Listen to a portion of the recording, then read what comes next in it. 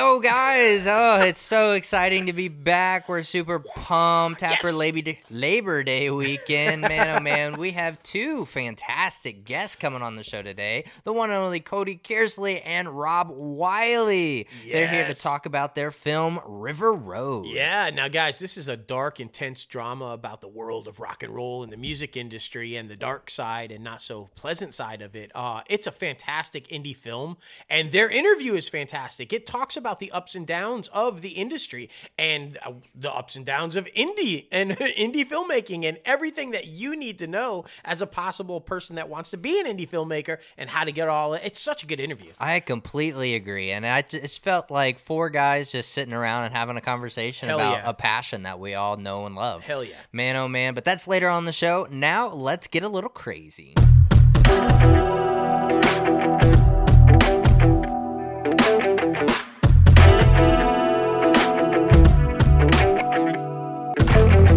What's up? Episode 206. We're back after Labor Day weekend. Like I said, man, oh man, you guys know your host with the most, myself, J-Lo Fantastic, and the one and only Mal. What's up? Be sure to follow us on social media. We're anywhere and everywhere at those handles. And before we tease the rest of the show, be sure to leave a rating on the podcast, comment below in whatever form you're listening to, and tell us what you actually think about the show. Leave a rating actually helps the podcast get seen by more people who enjoy entertainment news or people who are trying to break into the entertainment industry, because that's what we are here for. We're here to give you all the tools and all the knowledge you need to be in that room where it happens and to continue moving forward in this entertainment industry. But man, oh man, we got a lot to talk about. A lot of shit happening at Warner Brothers Discovery, and I have to say shit because it's all shit. I mean, it really it's is. Just I got to ask you though, first and foremost, when do your boys play Indiana? Do they play this weekend? So Indiana played last night against Illinois. I actually fell asleep because I had to be up early this morning. I do not remember if they won or not, but when I went to sleep, they were winning. So I hope they won. And I love anybody that beats the Illini. I'm just going to say it because go blue. My boys, the Wolverines, handily handing it to Colorado State so far, 44-7. At least they finally fucking scored. Congratulations, guys. So anyway, now that we've got College Game Day out of the way, go blue. Yeah, a lot of shit. Yeah.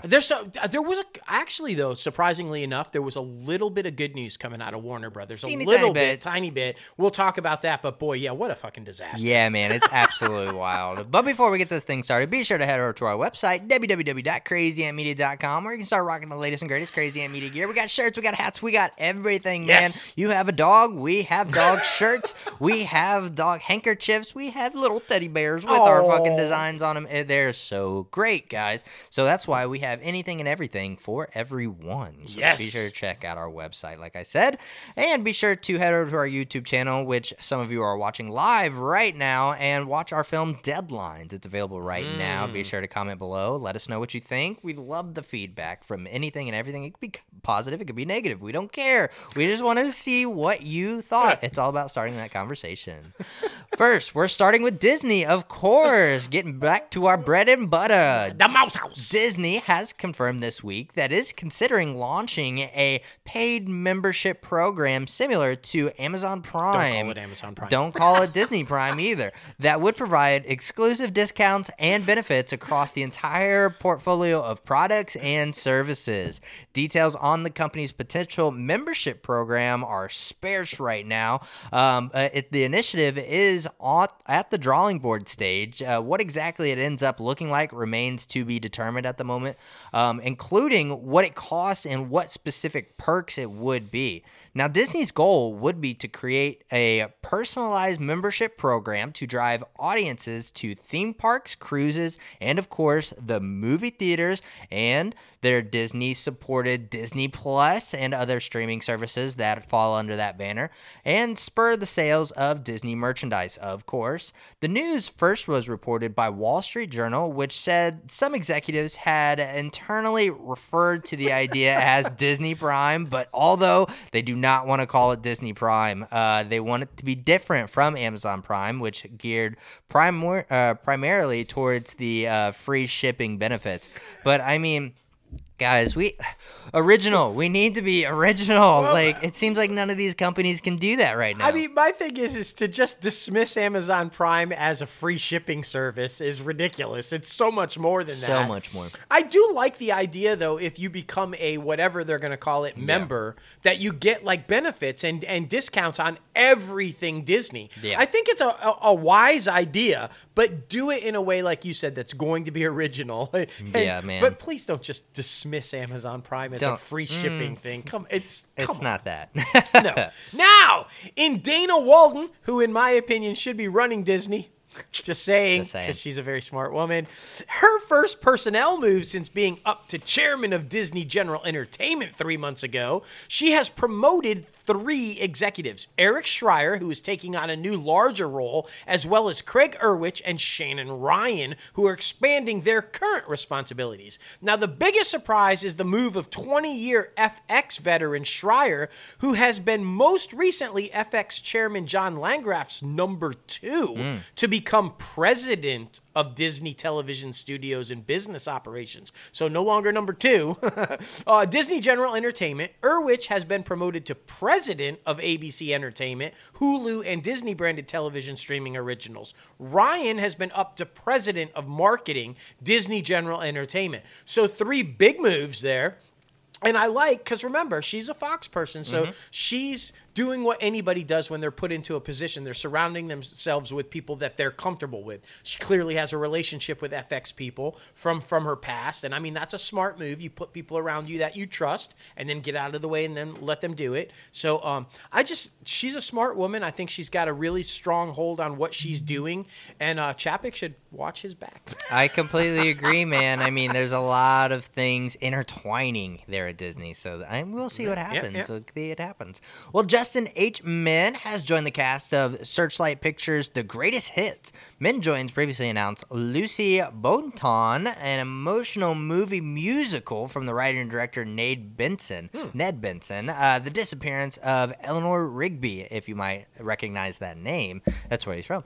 While character details are being kept under wraps, the project is described as a love story centering on the connection between music and memory and how the two transport us, in this case of this film, physically.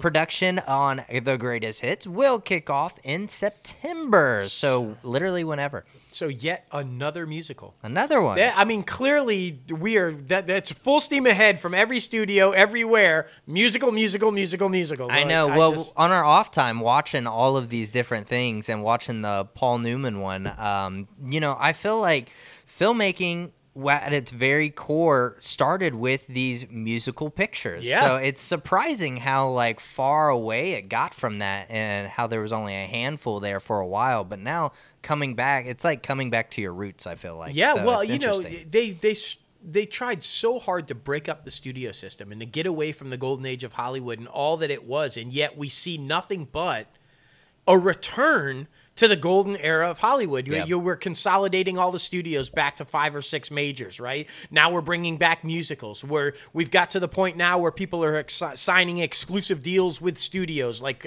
contract players back in the day. It just seems like full circle. It's coming full circle back to where it was. And exactly. Is that good? We don't know. I guess we're going to find out. For sure. Following her breakout role in the Apple TV Plus series Servant, Nell Tiger Free has found her first leading role in a major studio film. Congratulations. Sources say she is set to star in 20th Century's First Omen, which is, get this, guys, a prequel to the classic horror franchise The Omen.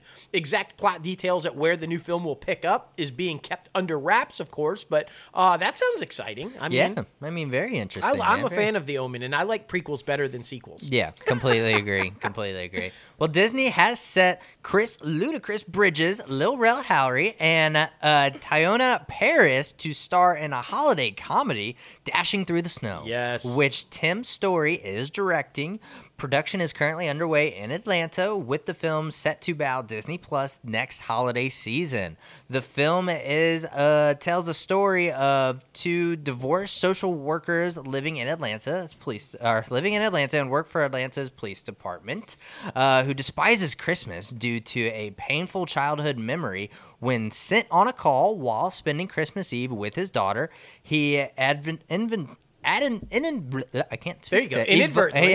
inadvertently evokes a wrath of the local politicians. But meets a man who helps him understand the joy and magic of Christmas. So it's kind of like what they're doing with Santa Claus. Tim Yeah. Allen's fucking Santa Claus. So Yeah. there you go. It's kind of cool. Well, I love that they're keeping Tiona in the family. Obviously, a Marvel and on WandaVision, and good to go. But did anybody think? Raise your hand if you thought Ludacris would join Disney.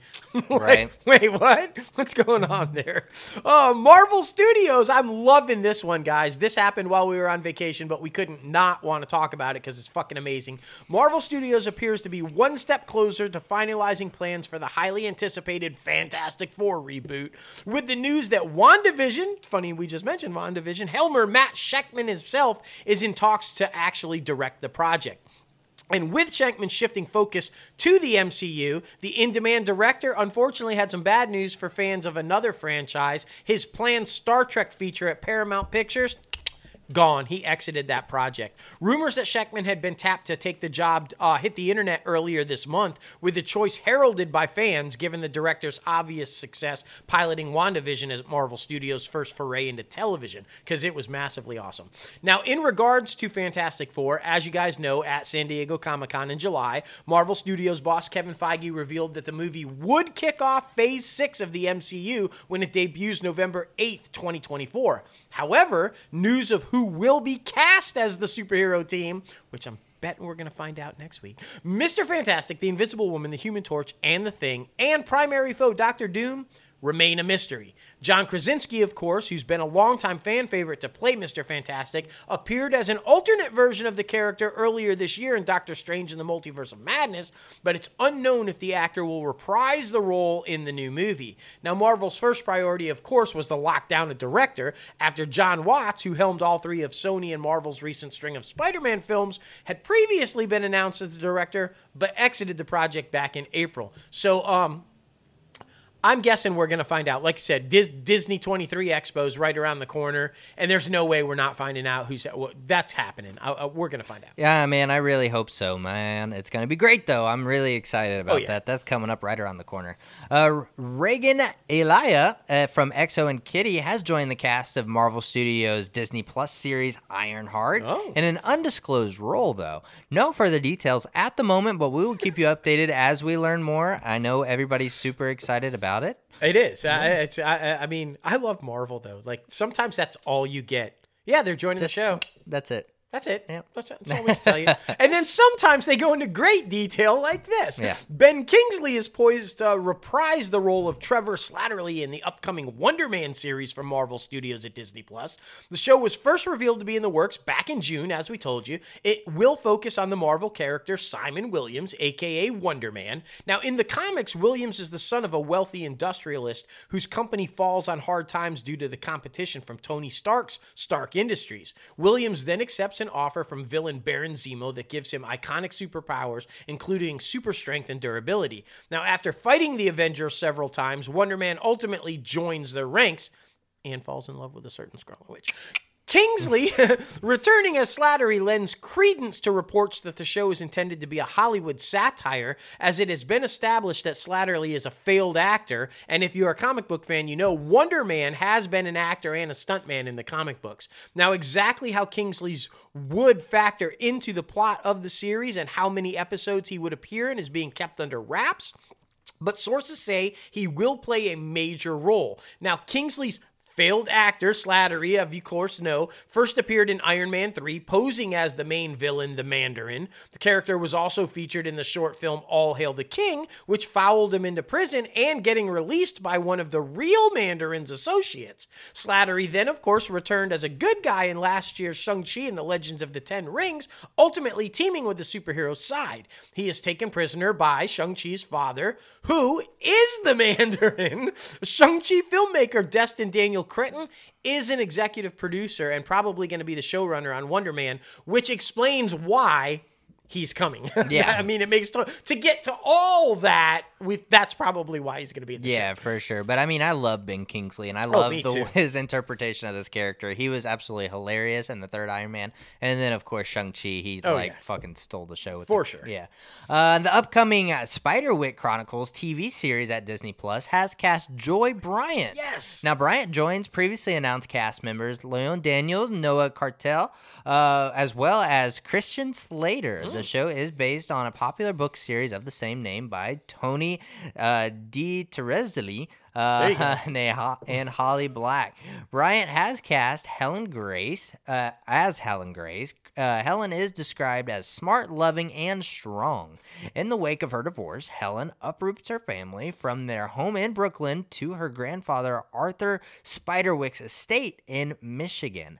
A mother of 3 teenagers, she is doing everything she can to provide for her family while also trying to help her son Jared resolve his mental health issues. So it's awesome that they're shining light on things like this. A single mother trying to figure everything out, as a lot of America is doing, and then also mental health. As you know, we talk about mental health all the time on the show and how important it is. So I love that this is happening. And they couldn't have picked a better actress. I'm a huge fan of Joy Bryant from the get-go when I first seen her in Parenthood. And she's an absolute gem. She's going to be great.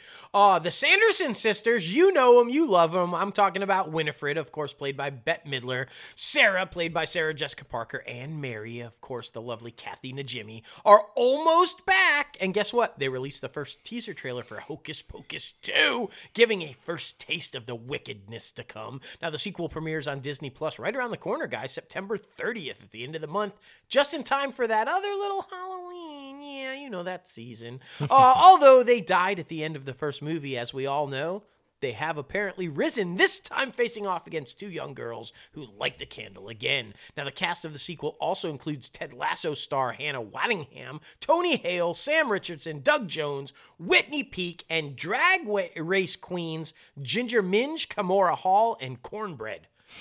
Okay. All right. Very interesting. Yeah. I've got nothing left to say about that. That that's sounds it. Mic drop. Mic drop. That's so freaking funny. That's exciting, though. I know a lot of people You got to are... end on Cornbread. Yeah, exactly. They're so excited about that one coming back. Demetrius Gross has been cast by ABC as a lead opposite of Neve Campbell in its upcoming drama project, Evelyn. The series, based on Michael Conley's short story, comes from David E. Kelly, A&E Studios, and 20th Television. Evelyn, is that how you say it? Avalon, which has a straight-to-series order, takes place in the city, Avalon, on Catalina Island, where L.A. Sheriff's Department Detective Nicole Nick Sarcy, who's played by Campbell's, heads up a small office. Catalina has a local population that serves more than 1 million tourists a year, and each day when ferries arrive, hundreds of potential stories enter the island. Detective Sarcy is pulled into career-defining mysteries that will change everything she knows about herself and the island.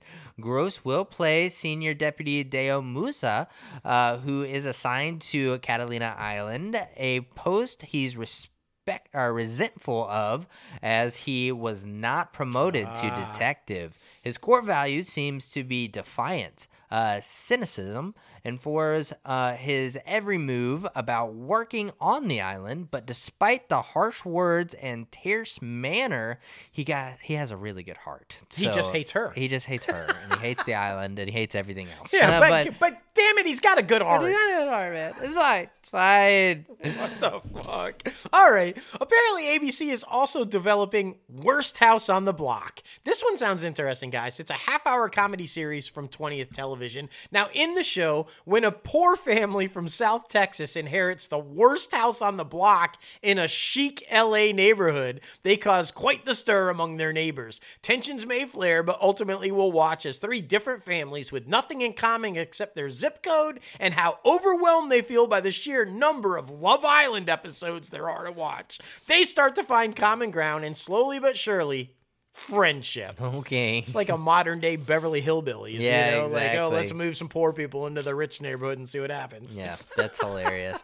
Well, everybody's been wondering, so what's going to happen? What's going to happen to the dad on the Goldbergs because of that controversy, all that good shit? Oh, yeah. Well, we have the answer for you. When fans of the Goldbergs tune in to ABC's sitcom's 10th season this fall, Jeff Garland's patriarch, Murray, will have already been dead. Oh. 4 months. There you in go. the recent interview, showrunners Alex Barnall and Chris Bishop unveiled they are indeed killing the character off. Ouch. Premiering September 21st, season 10 will also introduce a new member to the family as newlyweds Erica, who's played by Haley Ortina, and Goff, who's played by Sam Lerner. They have a child. They have their first child, and it's detailing season 10. The showrunners said that viewers will be seeing more pop of Judd Hirsch as Murray's death brings the family closer. They also teased that David Hasselhoff will play himself in a guest spot, so that's funny. Oh, my goodness. Season 10 will mark its first time Garland is completely absent from the Goldbergs throughout his 9-year run on the network. So there it is. I mean, it makes sense, though. It makes sense. I mean, you kind of say some shitty things, and you'll get canned. Yeah, So, that's and what when it they is. kill you off, that means you ain't coming back. No, So, exactly. guess who else is not coming back, guys? Connor star Michael Fishman. That's right. You know DJ. He's leaving the APC sitcom apparently ahead of season 5. Now, Fishman, as you know, played DJ Connor in the series, reprising the role he played for 10 seasons on Roseanne. Exact details on how Fishman will be written out of the show are currently under wraps, but it is supposedly going to leave the door open for him to return in the future episodes if he wishes. Now, Jaden Ray, who plays DJ's daughter Mary in the show, will be back, however, as a series regular. And get this, I saw he made a statement about this. Apparently wasn't his choice. Interesting. So, I know. I was just about to say it makes sense because I mean you play a character for so long, you want to try different things, but that's not good. If it wasn't his choice, wasn't his choice. But hey, they're leaving it open. They're not killing you off, bro. So be happy about that. You know? Awkward. Well, guys, the history of the Pleasure Seeker pilot is not moving forward. Probably a little too creepy, and it's not going to be picked up by Hulu. The show was first ordered to pilot at the streaming service back in March of 2022. The decision not to move forward with the pilot comes about a month after Hulu picked up several other shows to series. So that's probably the reason, or because it's a fucking creepy name. It does sound like, you know. Like, there it is. Just saying. Okay, jumping over to Fox, Naveen Andrews, you know him, you love him from Lost. He has apparently signed on for a series regular role in season 2 of The Cleaning Lady at Fox. Now, season 2 of the drama series picks up with Thony, who of course is played by our lovely and talented Daredevil. You know, I love her to death. She's fantastic. Desperately trying to find her son, Luca, after he was kidnapped by his father, Marco. With nowhere else to turn, she enlists the help of FBI agent Garrett Miller to track him down before they leave the country. Meanwhile, an incident involving Chris forces Fiona to shield her son by any means necessary, furthering the theme of how far a mother will go to protect her child. Now, Andrews will play Robert Camdar, Nadia's gregarious and charming ex-lover who is intent on driving a wedge between Armand and Nadia.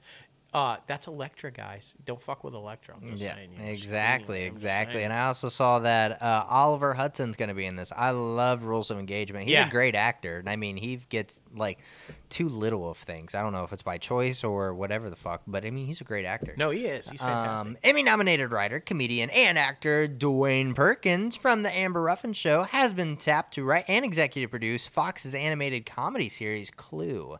Based off the Hasbro's hugely popular mystery board game, Tim Story has also been joined on this project to executive produce with Lynn Barry. The Story Company is the company they are working for. The project, which was set up at Fox for development last year, hails from Hasbro's E1 and Fox Entertainment-owned Bento Box Entertainment, which will serve as an animation studio. No details about the premise of the animation series has been revealed beyond the assurances that it will be so encapsulating and thrilling and suspenseful and dynamic that have made The Clue global sensation more than 7 decades. I was going to say, no details about the premise. It's the fucking board game, so I think we know the premise, right? Yeah, like, exactly. You got fucking mustard, like plum, like green, like you got all those fuckers. Yeah. So goofy shit. Do we need a cartoon based on a board game? I mean, maybe. I guess. I think it's kind of cool that they're doing an animation. At least they're not doing it live action because, we just got fucking Knives Out 2, Death on the Nile, all these. Yeah, those are pretty much all Clue, right? Yeah, exactly. So at least it's animations geared towards younger audiences. Right. I'm with you on there. Yeah. Okay, so now we're jumping over to Warner Brothers Discovery, where yet another executive is fleeing the ship. Courtney Valenti, president of production and development for Warner Brothers Pictures, will depart from the studio after, get this, guys, 33 years. Damn. Valenti will carry out her role until the end of October. Now, as president of production and development, Valenti oversaw Warner Brothers Pictures live action and animated development teams and budgets, shepherding recent and upcoming films, including Elvis, Barbie, Furiosa, Fantastic Beasts, The Secrets of Dumbledore, and The Color Purple.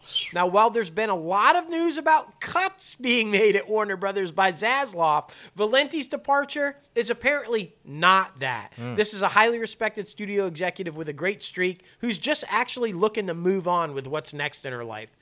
I think translation, she doesn't like Zaslav and she's just choosing to leave. Just saying. But that, I mean, that's just my opinion, but probably. Yeah, it would be interesting to see if some other people left too because of this decision. So we'll see. Legendary Entertainment is said to be eyeing the move from its on-again, off-again home at Warner Brothers.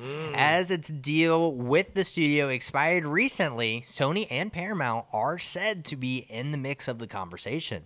With the former a frontrunner, Warner Brothers has also had a new deal on the table for Legendary, which was previously at Universal and before that Warner Brothers.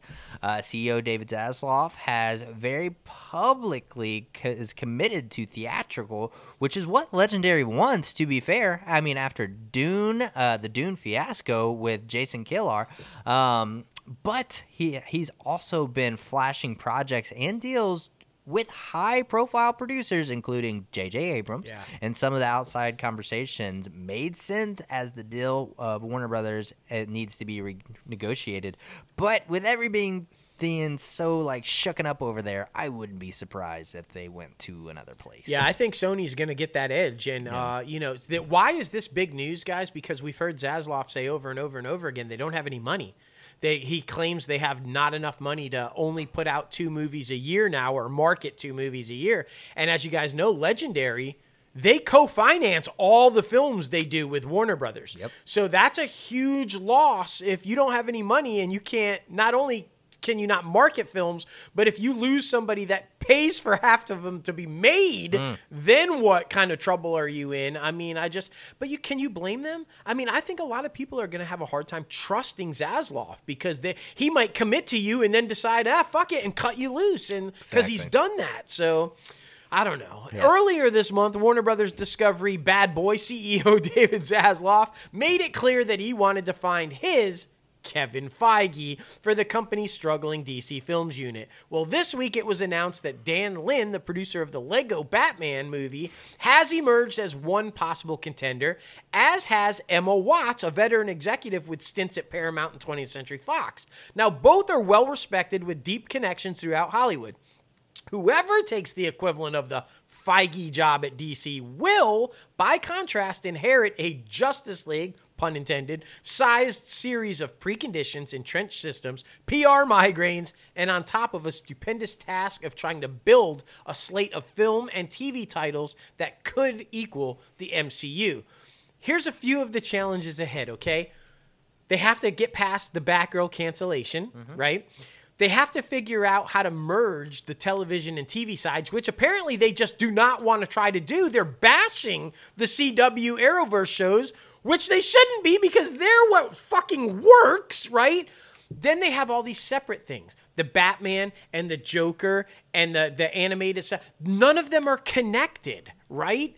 And we have to talk about the guy, the big elephant in the room, Ezra Miller, right? What are you doing with that situation? And how does the rescheduling of that fuck with your other two, Aquaman and Shazam? And where does that leave Black Adam? So let's talk about it. How the fuck does whoever they choose as their Kevin Feige come in and mess with all that shit? Yeah, I mean, we've said it on multiple times and multiple different shows. I think you should just build off of your grounded fucking Batman universe. I think what Robert Pattinson and Matt Reeves are doing is very special. Now, with that being said, he has no idea how to even approach like Superman or Aquaman or Wonder Woman. So, I mean, that's another thing to consider. Now, I'm not saying that I have the answers, but that grounded in reality type of content, I feel like, and dark content, because that type of dark content really worked, but I feel like that's what will work for you.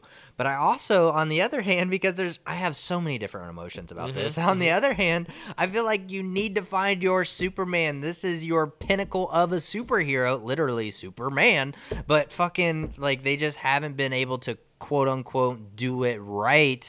I mean, I don't know. I really don't know the answer. They obviously should fucking move away from Ezra, but yeah. And there's so many different things within the company. You hear all these different things. So like, we hear time and time again, they don't know how to make Superman relevant. Yet, they talk about how happy they were with the performance that they're seeing on Superman and Lois from Tyler Hoechlin as Superman.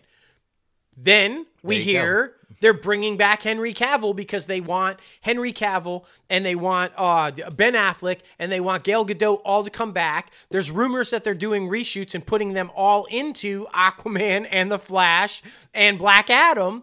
And then we say none of that's true because they don't want to build off the Snyder universe anymore and they want to do the Batman Pattinson version of it. So and then on the other side, I just read today that the only good thing they liked about Batgirl was Keaton's Batman and would like to keep going with there. See, that is the problem.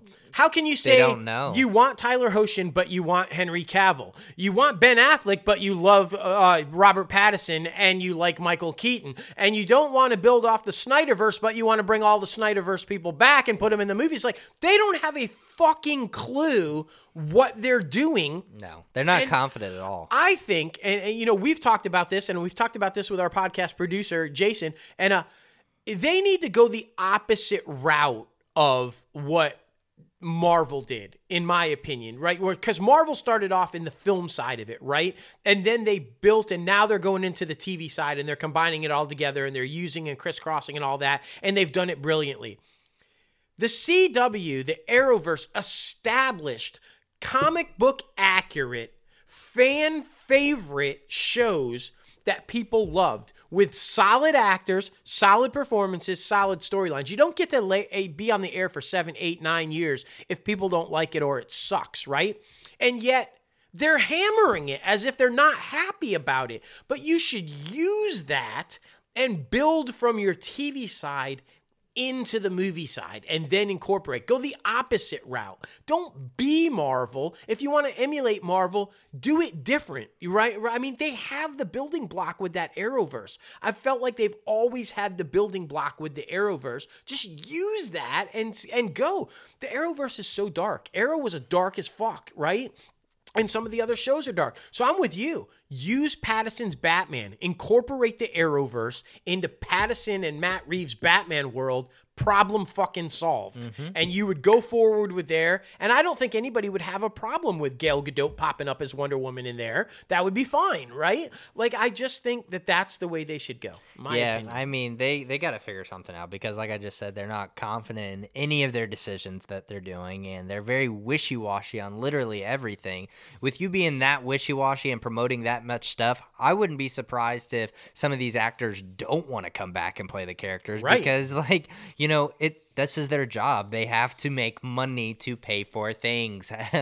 1 + 1 = 2. Right. So, I mean, you just, you know, as an actor, I wouldn't want to come back because it's just too much bullshit. So we'll see what happens, man. I mean, it's just all absolutely wild. We don't know what's going to happen. And then, I mean, of course, while we were on break, fucking the funeral parade of the Batgirl being seen for, you know, cast and behind the scene people and some executives and shit. And just like, oh my God. bad.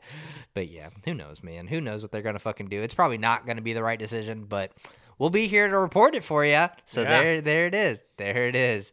Well, some other stuff that's happening at Warner Brothers Discovery. Brendan Gleeson is currently generating Oscar buzz for his work in the Banshees and Insurgent.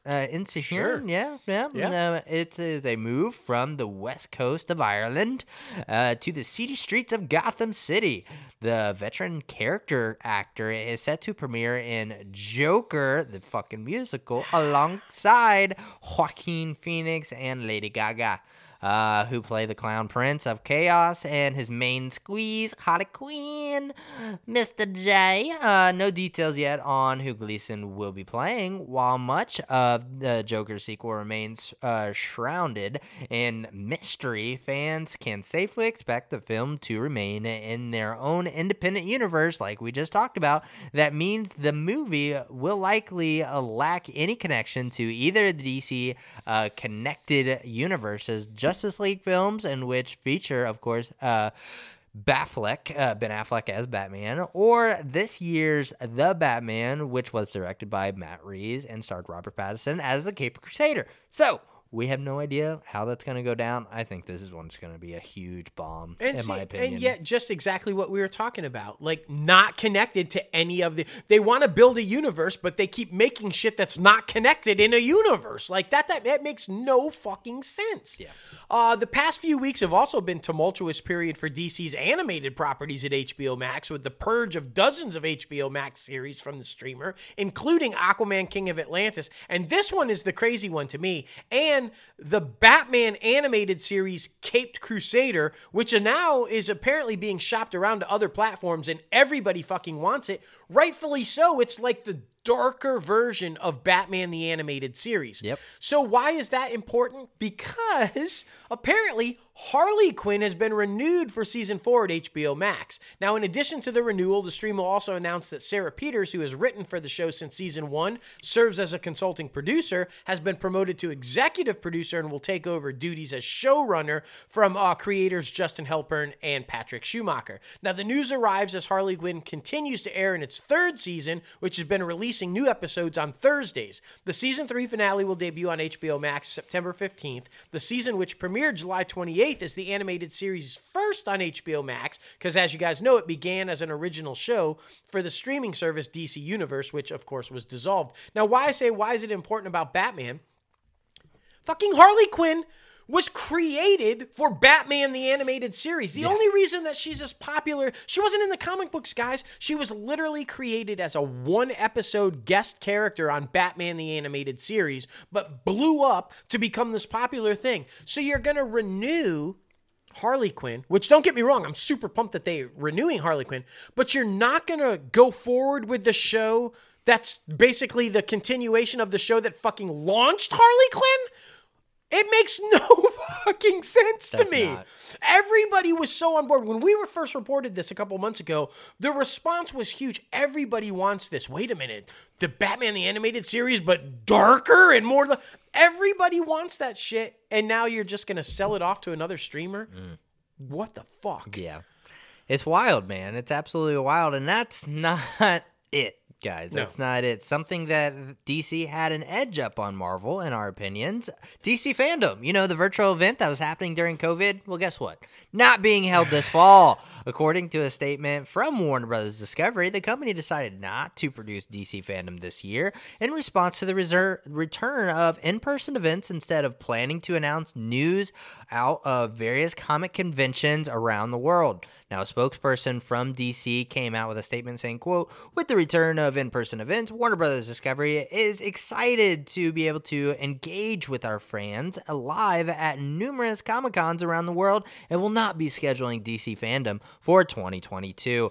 That is absolutely ridiculous, because Marvel was talking about doing a same type of fucking content type of thing. Just create your own convention. Have people come to DC Fandom and see these motherfuckers. Yeah, because look, you showed up at Comic-Con and you didn't do shit. Yeah. You literally did not do shit. So you're you're saying you're going to show up at what? Other Comic-Cons and not do shit? Well, that's my thing. I just don't think they have anything else. I don't think they have anything else to promote, and which it's crazy because, like, 2 years ago, the Batman trailer dropped and a couple of other things. Everybody was super freaking pumped. Hell yeah. But now, like, I don't think they have anything else to promote. All I'm saying is they better fucking not get rid of Doom Patrol. They better not get rid of fucking Titans, because both of those are dark, twisted ass shows. And clearly, like you have said, and like I have said, and like I think all of them, the world is saying, we want the dark shit. So keep the dark shit. Keep moving forward with it. Don't fuck it up. Yeah. They're clueless. They're clueless. And as a lifelong comic book fan, I am just like, it's so amazing to me to see the massive success of one side and the utter complete failure of the other side, when it all started with DC. Yep. Remember, Superman the movie, it doesn't succeed. None of this exists. None of it. So it's ridiculous. It's ridiculous. I know you're super pumped about this. So excited. I haven't watched it yet, but I got to jump on it. HBO's out. House of Dragon, of course, is what I'm talking about. It was apparently up 2% from its premiere episode, which amounts to 10.2 million viewers domestically across HBO Max and linear telecasts, based on a combination of Nielsen and first-party data. Now, the series premiere of House of the Dragon is now approaching 25 million viewers in the U.S. after 1 week of availability. And as you guys know, already renewed for season 2 just after the pilot episode. So it was like, boom. Okay, so popular, we're going to go. Not all good news for it, though. Yeah, exactly. House of the Dragon co-showrunner and executive producer and director Miguel Sputnik is exiting the HBO series after its second season. Sputnik will continue to be credited as executive producer on the hit prequel series, but fellow co-showrunner Ryan Condal will now be sole showrunner. In addition, Sputnik has entered into a first look deal with HBO to develop more projects for the premium cabler. Now, this guy directed multiple acclaimed episodes of Game of Thrones prior to joining the House of the Dragon. So it's very exciting news, and man, oh man, 2% doesn't sound like a lot, but when you hear 10.2 million people, that's a lot. That's a lot of freaking people, and I've watched both episodes twice. Yeah. So. Well, and it's funny because the guy who's leaving, it directed that premiere episode that saw those massive numbers. But it makes sense to me. I mean, he's been heavily involved with Game of Thrones the whole time, and now he's on the new one, and he just wants to try new shit. It's like, it makes sense. For sure. Carla Gugino has been cast as a series regular role in the upcoming HBO Max series, The Girls on the Bus. This one just keeps adding awesome people. Gugino is the latest addition to the cast, joining previously announced cast members like Melissa Benoist, Natasha Benham, Christina Elmore, and Brandon Scott. Now, Gugino will play Grace Gordon Green, a veteran reporter and friend and mentor to Sadie, who, of course, is being played by Melissa Benoist. Grace is a journalistic royalty known as Queen of the Scoop. Now, as we've told you, The Girls on the Bus is inspired by a chapter in Amy Chosnick's book, Chasing Hillary. It's described as a comedic, character-driven drama, so a dramedy, that chronicles 4 female journalists who follow every move of a parade of flawed presidential candidates while finding friendship, love, and scandal along the way. It looks really good. I'm excited for it. It does. Me too. Oscar winner Octavia Spencer is set to executive produce Feds, a 6-part documentary series about the FBI for ID and Discovery Plus. The project is the second to be announced as part of Spencer's multi-part deal with ID and Discovery Plus with her Ort Entertainment and October Films. Now, Feds will give viewers an inside look at America's leading crime-fighting agency, the FBI, with exclusive access at active duty FBI agents and details of high-profile and unusual cases told by agents, informants, undercover operatives, and victims.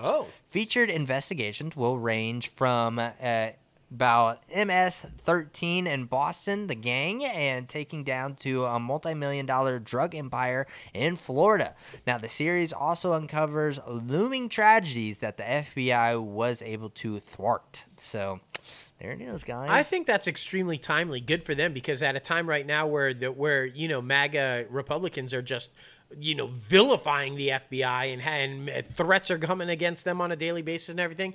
A series to highlight the FBI and what they do and how they keep us safe is probably a brilliant idea right now. Agreed. Jumping over to Paramount, Tom Cruise, he's in a weekend battle right now with, can you believe this? Top Gun Maverick is battling Spider-Man for the #1 spot. Yeah, it was re-released and they're battling for the #1 spot. It's crazy. Spidey took Friday, but we'll see.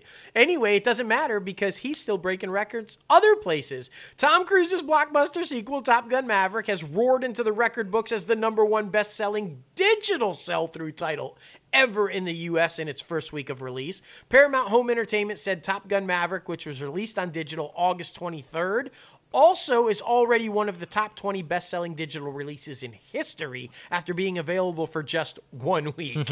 In addition, the digital release of the film was the top-selling item on Amazon in the U.S. across every category on the day of its release. The film has been the #1 bestseller on Fandango's Vudu since digital release, and the Top Gun and Top Gun Maverick bundle is its best-selling top bundle. So it only makes sense. This guy is kicking ass with this movie. Yeah, it really does make sense. It's a great film. It's a great freaking film. It is. This next one was inevitable because, if you knew, there was already kind of like a bundle package going on with these two streamers. Yeah, we have it. Yeah, exactly. Paramount has combined Paramount Plus and Showtime into one single merged letting subscribers access content from both streamers in one place. It's also offering promotional discounts on the Paramount Plus Showtime bundle of up to 33% for the next month. Available starting August 30th, the new Paramount Plus with Showtime bundle experience lets subscribers upgrade their Paramount Plus subscription to a bundle that includes the Showtime service and then able to watch all the content in a single user experience. Now, Paramount has sold a Paramount Plus Showtime bundle for about a year now, the one that we have, but until now that required using separate apps for each of the services. Paramount will continue to offer Showtime separately for an additional $10.99 per month as a standalone service and through a third-party distributor, aka Apple TV.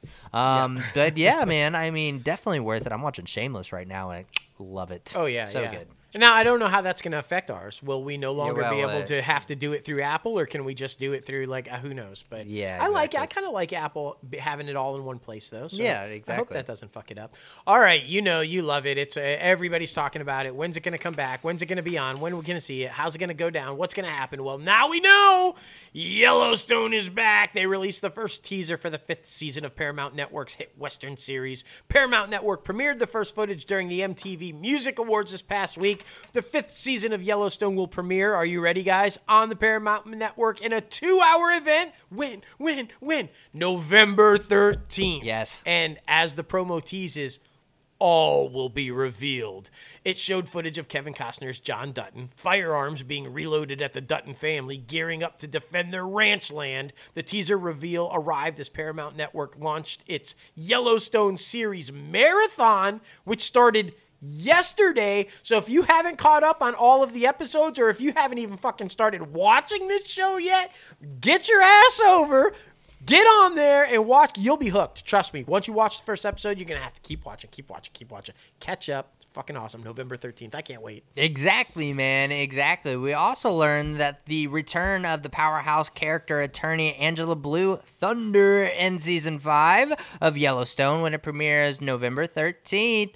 The character last appeared in the hit Paramount Network series in season 3's finale titled The World is Purple. Yeah. So, yeah. She was a badass, and I She think was they're a going to badass. need her. Apparently, if they've got all the guns at the ranch, they're about to take some people down. They're going to need a powerful attorney. Exactly. just look it up on Amazon or on IMDb Pro who the character or who the actress is. Yes. Because not gonna butcher that name.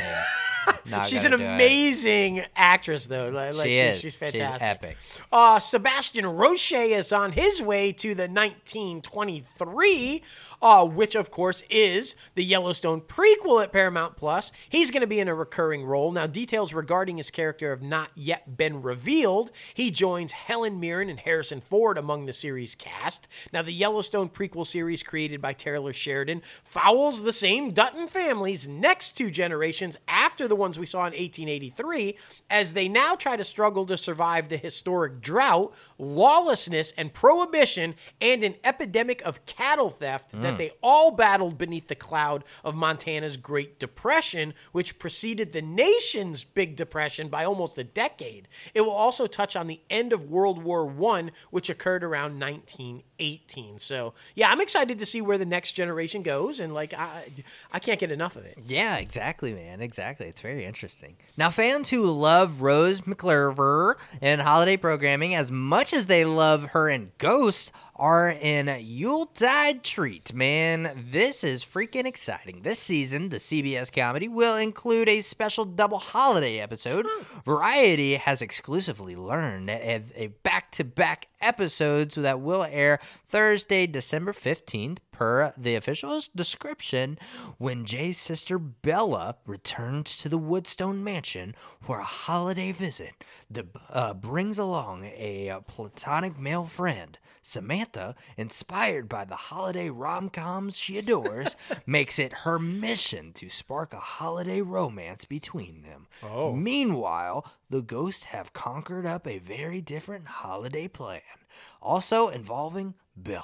Oh. So there it is, man. There it is. How do you do ghosts and fucking holidays? You're going to find out. It's funny, though, that Samantha, is a lover of rom-coms because, of course, she has starred in a bunch of rom-coms, and now, is in this. So that's pretty funny. Yeah, right? Jumping over to NBC Universal. In maybe the strongest sign yet, y'all, that linear television may be on its last breath. Yep. NBC is actually considering giving back the 10 p.m. hour of prime time to local affiliates, a potentially significant tipping point for the legacy broadcast TV model. Now, internal discussions have been going on for a number of years at the Comcast-owned NBC Universal.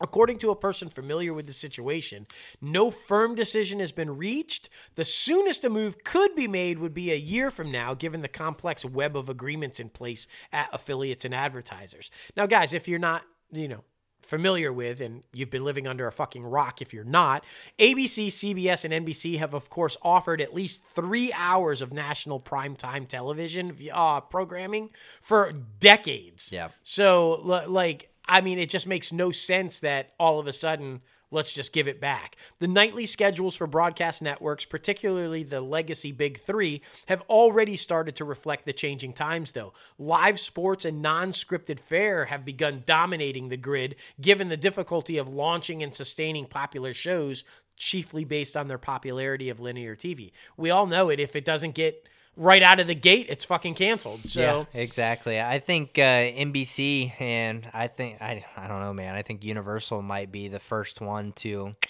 feature a demise, to be honest with you. I mean, I think it could be sold off real quick because, their streaming service isn't doing really well. And, they haven't. When was the last hit movie they put out?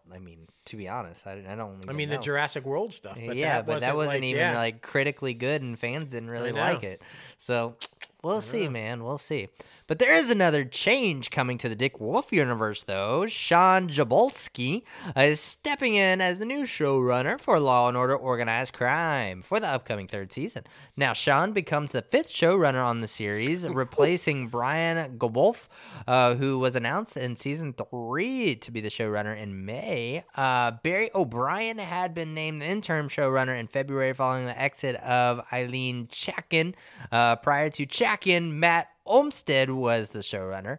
Now, later this month, Law & Order SVU and Organized Crime will come together for a crossover event kicking off the fall season, marking it the first big crossover of all 3 shows. Now, that one's set for September 22nd. Now, see, that's confusing to me because we just talked about how NBC is likely going to give up the third hour of primetime. Yeah. What does this mean for Dick Wolf? Because he's got the Chicago franchise, the Law & Order franchise, both on NBC, and both have all 3-hour blocks on those nights. Yeah. How do you do a 3-hour crossover event with your Law & Order stuff if the third hour's gone? Exactly. And can I just say, what the fuck? 5 showrunners in 3 seasons? What the fuck is going on there? It's not a good sign. No. And I love the show. I did see, though, that fans are really they want Benson and Stabler together, and they like the crossovers, but they want it more often. So maybe the change in showrunner is to make that happen. I don't Hopefully. know. Jesse Lee Soffer is turning in his badge on Chicago PD. Wow, really? The upcoming 10th season will be the last for Soffer. The actor has portrayed Detective Jay Halstead since the series debut in 2014. He's appeared in all 187 episodes, so he'll be departing sometime in the fall. Halstead has been at the center of the show since the beginning. Over the past 2 seasons, he's become Sergeant Hank Voight's right-hand man and married Detective Haley Upton. So this is a shocker because he's like a major guy and has been in like every episode. For him to just not be there anymore. Fucking Meredith Grey in Chicago, man. Yeah, like, what's gonna happen? Exactly. Like, I don't know, man. Oh man, it's crazy. It's crazy. But more things shaking up at SNL, Saturday Night Live. Alex Motef, Melissa Benoist, Arsenio Authority are not expected to return for the vulnerable NBC late night programming's 48th season, according to a person familiar with the matter, adding to an exodus that began in May with Kate McKinnon, Aidy Bryant, Kyle Mooney, and of course Pete Davidson revealed plans to exit the show. The cast shifts are likely to leave a handful of current members shouldering more responsibilities each week. Now, SNL has enjoyed the use of a larger than usual group of players in recent months, and among those getting more on-air time are Heidi Gardner, Chloe Fineman, Ego Nomim, Mikey Day, Chris Reed, and Bowen Yang. Now, the status of veterans including Colin Jost, Michael Che, Kenan Thompson, and Cecily Strong for next season, and has yet to be officially revealed by NBC for more people. So we'll see, man. That's a lot of exits. And by the way, all those people that you just named at the end there have all hinted that they want to as they well. Want to leave. Yeah. Man, if they lose those, if they lose Kenan Thompson and Colin Jost, fuck, man. Maybe it is time to end it. Exactly. I'm just saying. Rutherford Falls canceled at Peacock after its second season. This is exactly what you're talking about. Do they have any fucking hits? The cast included Ed Helms, Janice Schmigning, Michael Greyes, Jesse Lee, and Dustin Milligan. Now, per the official logline, the show follows lifelong best friends Nathaniel Rutherford and Reagan Wells, who find themselves at a crossroads quite literally when their sleepy town gets an unexpected wake-up call. The show received strong reviews from critics upon its debut, who praised the humor as well as the willingness to address issues facing Indigenous people in America. The show also made a point of hiring multiple Indigenous writers and performers as part of its production team. But apparently the audience didn't give a shit. That's what I'm saying. Like, I just don't feel like they're marketing things right. I don't feel like no one knows what's on the Peacock other than things that have already been on NBC or USA. Like, so I just feel like, this sounded interesting. It's an important topic with Indigenous people getting that representation for diversity. And that's why I wanted to put it in there, because I feel like they're just not marketing things right. They don't know what to do. They're kind of like the Warner Brothers of the lower studios. So it's just saying. Jump to Paramount. They can put you in any of the Yellowstone series and you guys will be fine. Just like they know what they're doing. I'm just saying. Exactly. With a lot of Indigenous storylines. Exactly. So or even fuck the CW. Go on over and be on Walker's 1800s show there with Catherine McNamara. Be fantastic. Yeah. The big question everybody is asking going into this weekend, will Spider-Man be able to save the box office again? Yes, actually, there is a chance for Spider-Man No Way Home, and this time with a little bit more stuff that's fun. Could be number one in the domestic box office chart, roughly 8 months after the superhero adventure swooped into cinemas and revived the theater industry, for sure. Sony re-released the film, which already grossed an astounding $804 million in North America and around $1.9 billion globally. Now, in 3,850 plus theaters this Labor Day weekend, this time with a glorious 11 minutes of extra footage. Only one new movie, the church satire Honk for Jesus, Save Your Soul. is playing in a significant number of theaters, though. But in addition to screening in 1,800 venues, there's also debuting day and date on Peacock, so that might be a little. So box office watchers aren't really expecting it to make a meaningful impact on ticket sales. So if Spidey can hold off Maverick, he might indeed swing back into the top of the charts. He was able to hold off Maverick on Friday. He did top the charts on Friday, so we'll see. Yeah, I think it's going to be very interesting, though. And I'm kind of worried about fucking old boy there, Randall. I'm kind of worried about his movie box office career, because you see that Hotel Artemis was all right, but it wasn't that great, and it didn't do really good with the box office numbers. That's pre-pandemic, and this is post-pandemic, and I feel like not a lot of people know about this film, so we'll see. You want to save him? Just put him in a movie with Susan Kalashian, because everybody loves him and Beth. Yeah. And just put them in a movie together, and it'll be fine. Exactly. Sterling K. Brown. There it is. Yes, exactly. Yes. All right, jumping over to Amazon/MGM, because now they're one.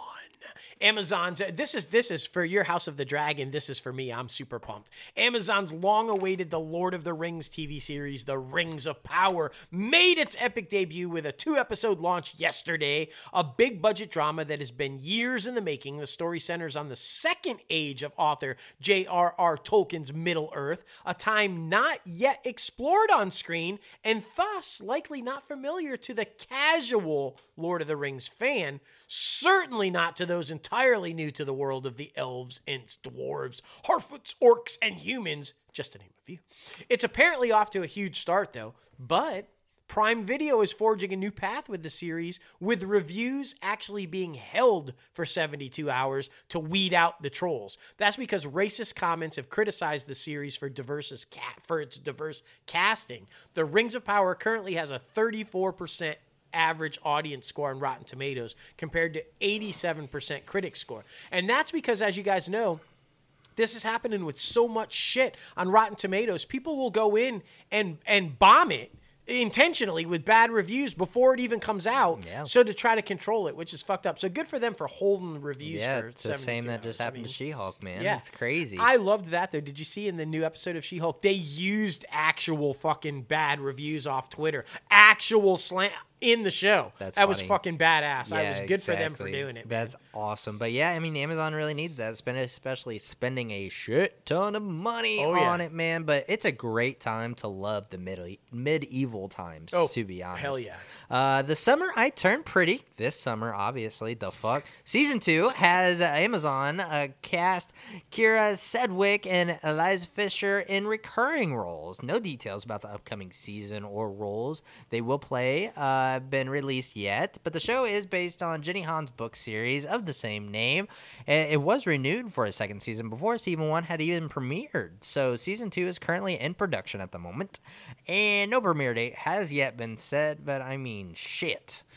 I don't know. I don't know. I don't know. I hear all kinds of things about this, but I haven't watched it, so I don't have a clue. Yeah. I don't have an opinion. Man, Netflix had a shit ton of fucking news, guys, while we were on vacation and all this week. So sit down, buckle in, gear up. Here it all comes. Now, you know they've been getting their ass handed to them pretty easily by Disney lately, and they're like, not again. We're not going to let it happen. So Netflix is moving up the timeline for their debut of its cheaper ad-supported plan to November, in order to get out before the December 8th launch of Disney Plus's tier with the advertising, which they plan on launching soon. So in July, Netflix told investors that it was targeting the launch of the ad-supported plan around the early part of 2023. But now, Netflix's ad-supported service is set to go live November 1st in multiple countries, including here in the US, Canada, the UK, France, and Germany. According to industry insiders who have been briefed on the streamer's plans, that would be a little over a month before Disney Plus basic, priced at $7.99 a month, hits the market in the US. They're like, fuck that. We can't just say, we gotta fucking beat them at something. Exactly. That's so funny, man. The producer behind the big Netflix series Narcos has filed a lawsuit claiming he is owed more than $1 million in unpaid profits from the show. Now, Jose Palena has sued fellow producer Eric Newman, claiming that Newman has breached an agreement and split all profits on the show 50-50. Now, the complaint alleges that Newman and his company have received several $1 million in revenues arising from or connected with Narcos that have not been reported to plaintiffs. Now, the suit seeks to recoup 50% of the unreported revenues as well as punitive damages. Newman has a long-standing relationship with Netflix. He is currently producing Rebel Moon, the streamer's mega-budget sci-fi epic from director Zack Snyder. In addition to Narcos, his other Netflix projects include Bright with Will Smith and Hemlock Grove, which is the second show streamer had ever produced. So, kind of shady, man. So the Kinda one producer shady. has like this big relationship with Netflix, and the guy that he promised to pay half the profits to does not, and he's. It's Yeah, I like, would we mean- be surprised if he was like, bro, I haven't gotten paid yet either. Netflix doesn't have any money. I Like- mean, that's true too. I mean, yeah. I am super fucking excited about this one. I've been a fan of all of them. I am thrilled. I cannot wait. The long-awaited sequel to the classic comedy franchise Beverly Hills Cop, can't even talk, is a go finally, as sources say that Taylor Page and Joseph Gordon-Levitt have joined the series star Eddie Murphy in Netflix's newly titled, that's right, we have a title for it now, Beverly Hills Cop, Axel Foley. I guess he's moving. He's going to officially be a Beverly Hills Cop. Production on the sequel is underway with Mark Maloney directing. Now, Murphy, of course, is back as Axel Foley and will produce along with Jerry Bruckheimer and Chad Oman of Jerry Bruckheimer Films. The franchise, as you guys know, moved from Paramount, its original home, to Netflix in the winter of 2019. So pumped about that. I can't wait. Yeah, he looking a little old, though. He looking a little Well, rough. remember, He need initially it was his son was supposed to take over the franchise, and it Man. was going to be Axel Foley's son, but I Yeah. guess that just didn't pan out. They should have did that. The first part of Manifest Season 4 will premiere on Netflix on November 4th, consisting of 10 episodes. Season 4, Part 1, comes over a year after Manifest was canceled by NBC, where it originally aired. Before its cancellation, though, the series arrived on Netflix and quickly rose to the top of the streamer's top 10 rankings. Netflix then picked it up for a fourth and final season on August of 2021. Season 1 of Manifest spent 16 weeks on the Netflix's top 10 list. Wow. But that success didn't come during its streaming debut alone. The season reappeared on the chart recently during July 4th through the 10th viewing window. Season 2 and 3 followed the suit with the next week. So a lot of exciting things happening. Yeah, the question is, I'm just curious because remember they picked up Lucifer for a final season, and then it was so fucking huge they negotiated And they to do did it another again, season. yeah. I'm wondering if they're going to do that with Manifest because We'll I think see. you're going to see crazy numbers from Yep. that, and I just don't know if this will be the final season. For sure. This has long been a question too. Would they or would they not address the currents in The Crown? I'm talking, of course, about Prince William and Kate. Apparently, the answer is yes. The makers of hit Netflix series The Crown have indeed revealed who is set to play Prince William and Kate Middleton in season 6. Now, 2 actors have been cast as the young prince, 16-year-old Rufus Campa and 21-year-old Ed McVie. Meanwhile, Meg Bellamy is set to play Kate Middleton. Now, given Kate's on-screen debut and the casting of a 16-year-old Campa as a younger version of William, all signs are pointing to season 6, which is set to go into production this fall, will be focusing on the late 1990s and early 2000s. As you guys know, Prince William was only 15 in August of 1997 when his mother died. He took a gap year before enrolling at St. Andrews University in Scotland in 2001, where he, of course, eventually met fellow pupil Kate. They went on to date for 10 years before eventually tying the knot in 2011. So clearly that is the era and the point of the storyline, and we know they are addressing the death of Diana, so... Yeah, didn't they once say that they wouldn't go up to current time though? Yeah. So that's very interesting. Yeah. Like, doubling down on hypocrisy. Catherine O'Hara, Jay Duplass, and Andy Garcia will join the cast of The Pain Hustlers, teaming up with Emily Blunt and Chris Evans in the Netflix film. Now, David Diarchi James, Brian Diarchi James, not David, from Spotlight and West Side Story, Chloe Coleman from My Spy and Marry Me are rounding out this ensemble. Now, it's not clear on who O'Hara, Duplass, Garcia, James, or Coleman will play in this film. Netflix shelled out about $50 million to land the rights of this one, though, during this year's Cannes Festival. So we'll see, man. Yeah, that's a lot. Fuck. It is. Nicole Power has joined the ensemble of the upcoming Netflix drama series Glamorous. She will appear alongside the previously announced Sex and the City icon Kim Cattrall, as well as actor, singer, songwriter, and YouTuber Miss Benny.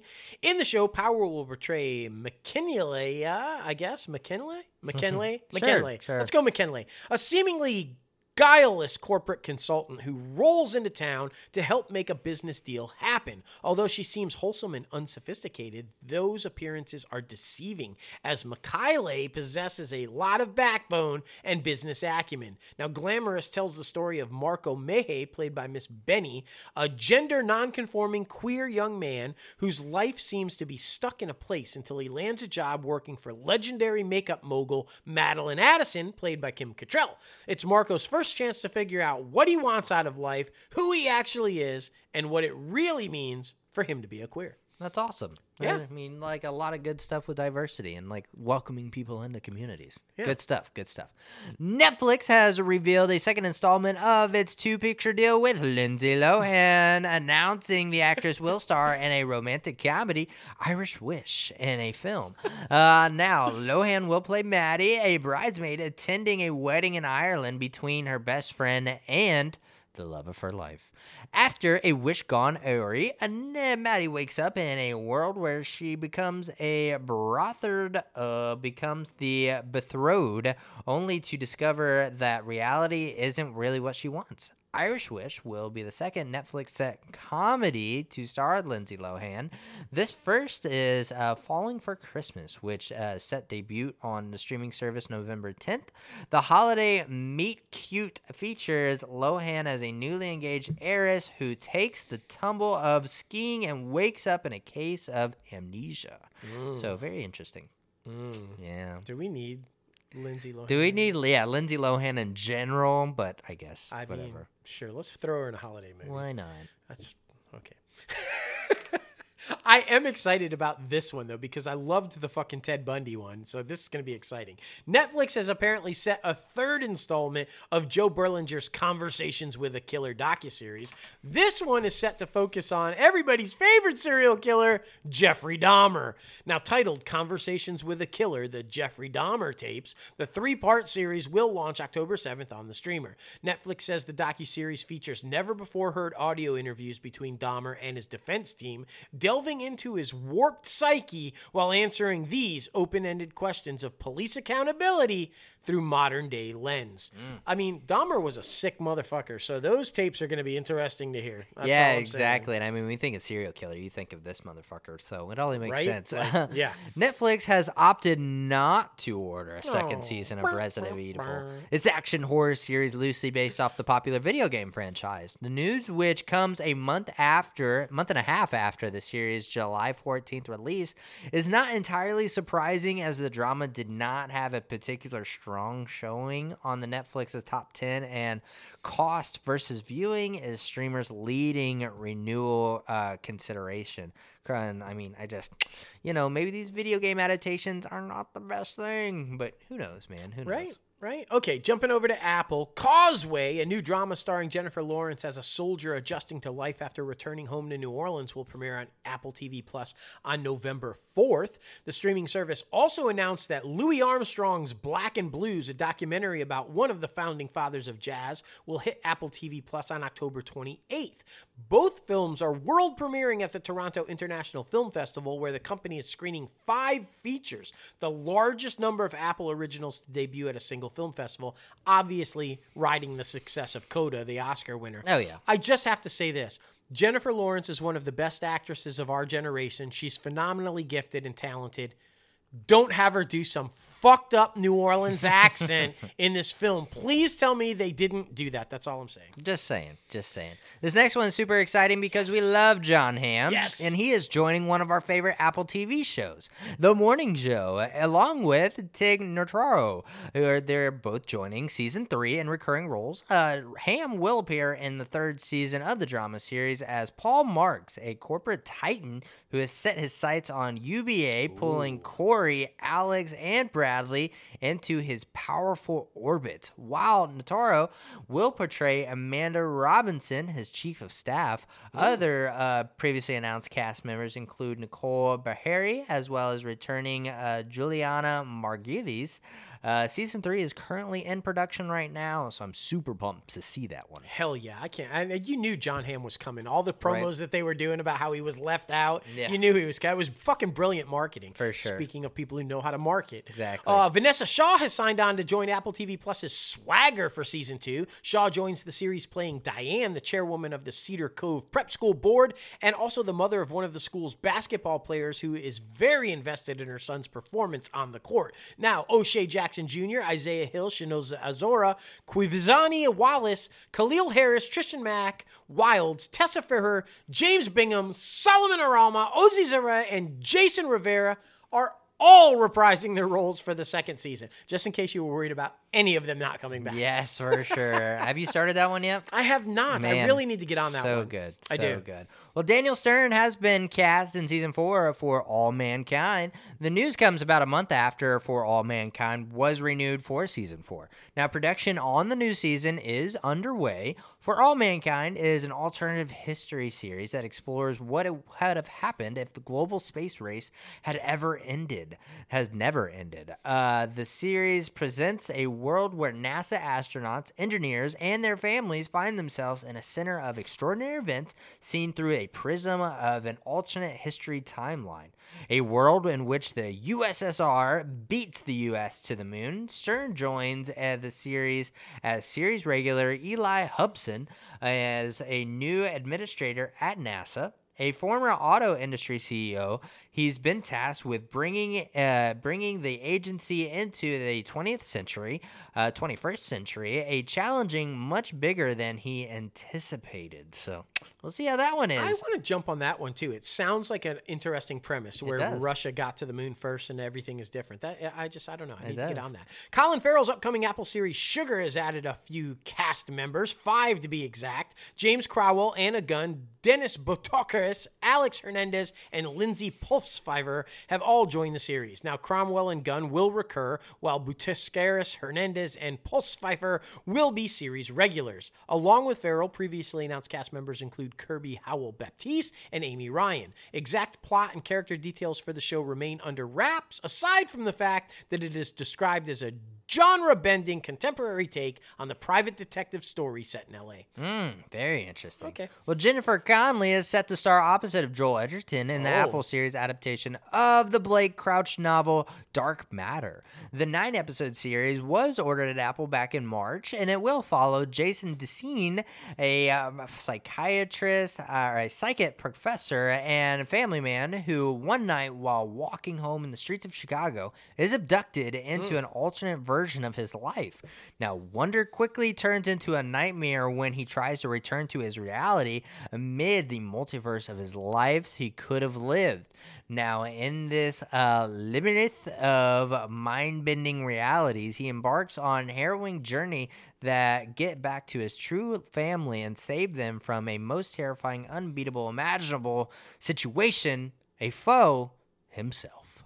Very deep, man. That sounds like a mind trip. Are you sure he just did not drop acid? What the fuck? No, I mean that's cool though. So he's kidnapped. He's in these alternate realities. He's facing himself and then trying to get back to his actual reality. Yeah. It's like Quantum Leap meets Oppenheimer meets whatever. Yeah, all this different shit. Tripping, man. Exactly. Well, that is the industry new, guys. Man, we had a lot to cover. We've been gone. What? So we had a lot 3 to weeks, cover. man. Exactly. But man, oh man, it's now time for our guest segment. That's right. We have the one, the only, the two, Cody Kearsley and Rob Wiley coming on to talk about their highly, highly awesome film, River Road. Yeah. Man, oh man, I'm super pumped to talk to them. Oh my gosh, I can't wait for you guys to hear this interview. Just it's one of the most fun interviews we've ever done because, like you said at the top of the show, it's just four guys talking about filmmaking and how it's done and the joys of up and down. I mean, the story they tell about shooting the scene of the robbery of the store is worth the whole interview alone, exactly. Guys. I just love it, man. For sure. Well, here they are. Rob Wiley, Cody Kearsley, welcome inside the Crazy Ant Farm, guys. How are you? What's up? Good. Man, we're super excited to talk to you guys, man. We've checked out the trailer and we think the film looks pretty damn intense. We're going to be talking all about the film, telling everybody all about it. And you know, a whole bunch more of what's going on with you guys. So what we like to do to start off the interview is kind of give a little introduction to the fans who might not be familiar with you guys. And just kind of, you know, tell them about how you got started in the industry. What's the game plan? Was it something you guys always intended on doing? Did you know early on this was the dream, or did you guys kind of fall into it, or what? I think me and Cody both got started pretty early, you know? Yeah. I played guitar when I was young, 7, came from an artistic family. My dad's a bit of a writer. So the movie thing kind of started more in my teens. I was doing acting, you know, theater kind of in high school. And then music, and then being in rock bands, started doing music videos. And then, then gradually kind of moved up to doing feature films, you know? So, yeah. Yeah, I started young as well. I started in dance when I was like 3. I did plays throughout school, high school, and in summer, and like some summer musicals, that kind of thing. Was in band. I just was always kind of creative. But I went to theater school when I was 18 for 3 years, and that's kind of what started my acting journey, where I dedicated like everything towards the craft of acting. And so did you think the path was you were going to be a stage actor, theater kind of a thing, or did you always know you were going to make the transition? And if so, how was that transition? Because, you know, playing for the back row is a whole lot different when the camera's right in front of your face, right? Yeah. I didn't know I was ever going to be an actor. Growing up, I just liked performing. I didn't really have a specific thing I knew what I was going to do. I just was enjoying it and was kind of seeing where it went. When I started theater school, that's when I was like, okay, this is what I want to do for my career. This is what I want to do for my life. And I think I always wanted to do television, film, and theater. I think I wanted to do all of it, but my passion was definitely theater. Nice. So that's where I wanted to build my career first. And that's I wanted to do Broadway. I wanted to, you know, go to the West End, maybe potentially. And that's what I wanted to do. So I thought film and television would be farther down the line. Okay. For sure. Very interesting to see how everybody's lives play out. But we want to jump right into the film, River Road, Man Oh Man. We love talking about this type of subject matter because it's not all sunshine and rainbows in this entertainment industry that we all know and love. And something that's beautiful about our podcast that we do, we have an industry news segment where we talk about literally everything, the business, who's getting cast and what, and everything. But we talk about how there's a good side and there is a dark side. And especially in the music industry, which is a lot of what's going on in y'all's film, it can be very dark and you can get caught up with a lot of the wrong people and a lot of the wrong crowd. So give me a nice little pitch, a nice little elevator pitch, as they say, Rob, of what this film is about so you can get the listeners in on it. Well, yeah, Cody plays a rock guitarist named Travis, and he meets a young lady who's a bit of a free spirit, and they start an intense... It's always a woman, man. It's always a woman. But he's like, at the beginning of the film, you know, he's partying, but he's trying to like clean up his act a little bit.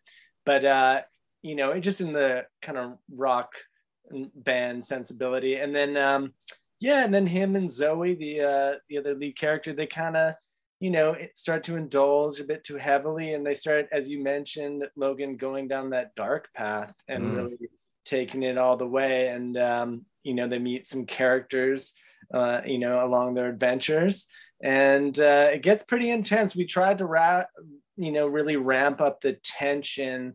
So, you know, I've heard that people, you know, the feedback is people get caught up, and, you know, it does tend to, you know, hit that gritty, dark place. But then it also, you know, has a lot of, there's a little bit of comedy thrown in there as well, and then some action. So by the third act, it should just be balls to the wall. There's some twists and turns, kind of craziness. That's the game plan. Take you on a bit of a whirlwind journey.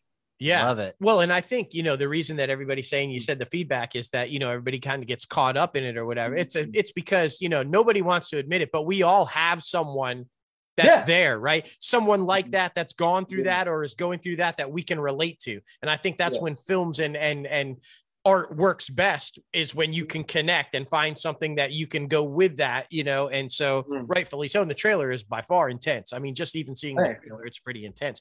So you guys both brought up bands. So I'm kind of just wondering, what was the inspiration behind this? And did you guys experience a little bit of that dark side? And were you able to be in and out of it, or talk about that a little bit? I mean, where did I start this? I've been around addiction quite a lot in my life. I'm sober. I have a lot of people in my life who are sober or trying to get sober. Right. I was volunteering at a rehab center throughout COVID. And I still go back there once in a while. And just, growing up and throughout my life, I've been kind of around it a lot. I worked in nightclubs quite a bit. I worked in bars quite a bit. So, I saw some stuff. So it's definitely been a part of my life. I've seen some of the dark sides to it. So this was kind of a cathartic experience diving into that. Well, I was just about to ask, are you like trying to replay those moments while you're portraying your character? I don't think necessarily. That gets into the territory of that just gets into a little bit of a dangerous territory. For sure. But I definitely can draw from experiences and know what that those feelings are like, and then that's kind of a starting point, and then I usually build everything around what's in the script.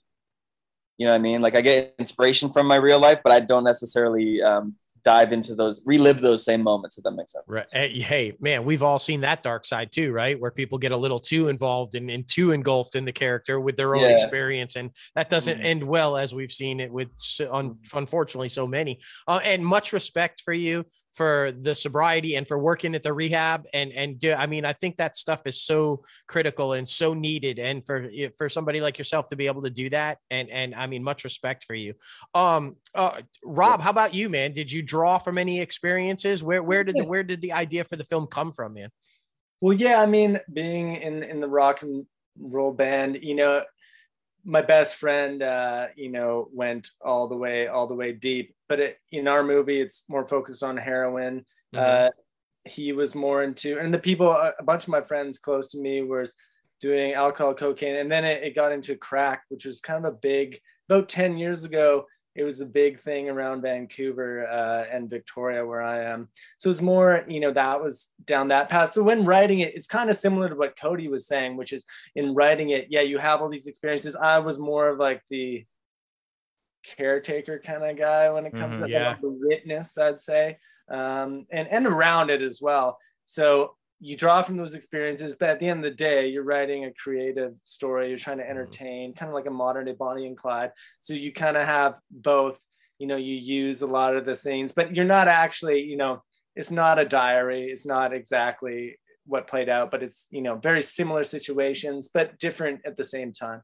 Right. But cathartic, right? Yeah. I mean, it's the best way to, sometimes you could just work shit out while you're writing. And that's what we try to do with the movie, is to have, I like movies that do kind of put you through an emotional, cathartic, put you through the ringer. Like, I remember first seeing Magnolia when I was like in high school. I was like, whew, I just went through the whole experience with that. It's so intense, man. I like that kind of stuff. Hopefully it takes them on a little bit of a roller coaster ride and they have some catharsis. Right. I'm just loving that the young guy dropped Bonnie and Clyde. What?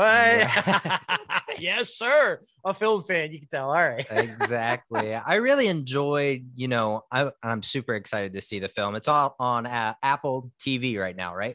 Apple TV.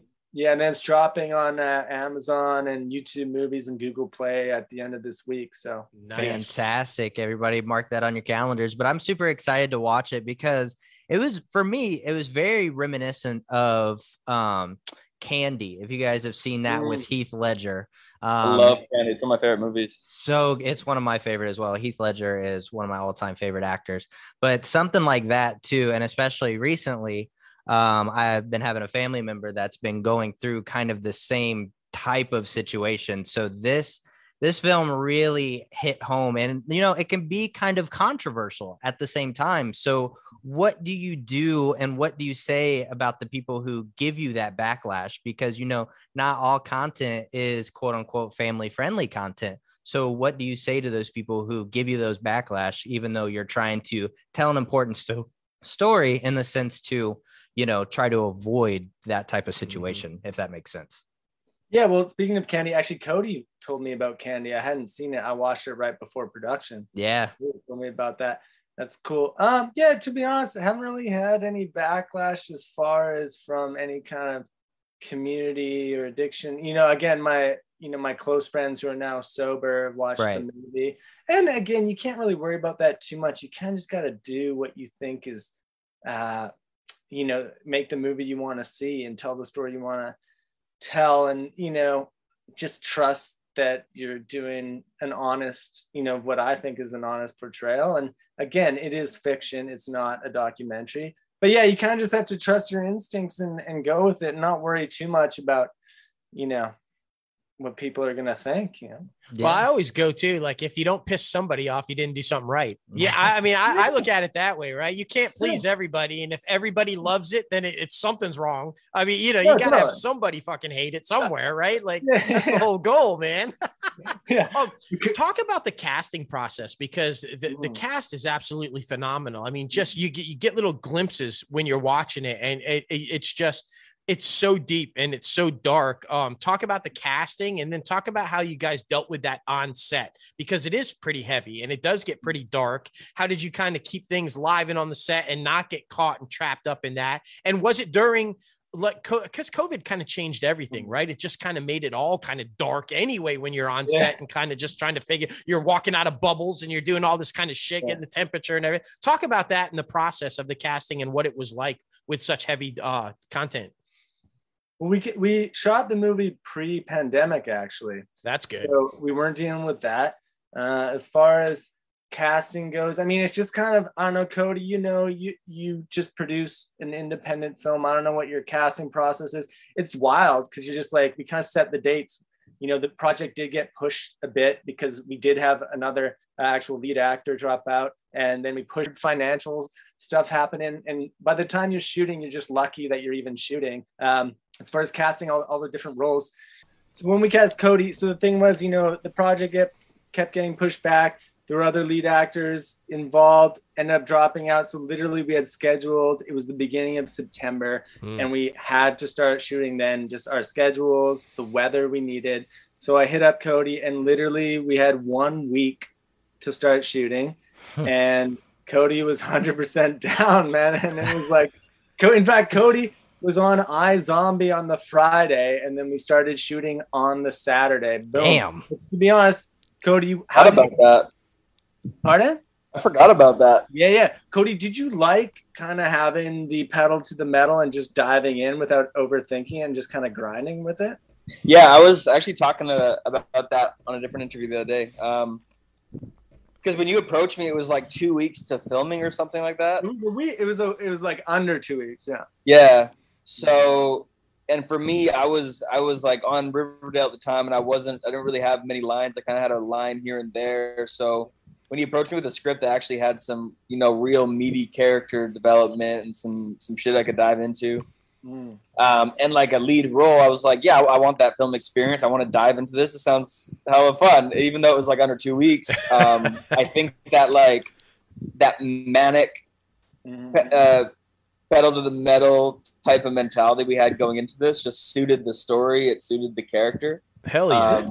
Like me and Lexi, who plays Zoe, met up, and right away we stopped eating. I think we went 2 weeks without eating in prep. We didn't really have much time. That's the only thing we could really do to kind of get in the mindset. So we're just like, stop eating, and we were kind of each other's support in that. Yeah, we went hard. We jumped in. Yeah. We were doing some wild stuff, and like Rob is able to improvise, like figure shit out on the fly, like no one else I've ever seen. Like some of the stuff we were able to just do, solving problems, figuring stuff out in the moment. Like it was incredible. We went Well, that's the whole world of indie film right there, right? 100%. Expect it. Yeah, and you've got to be able to adapt like that.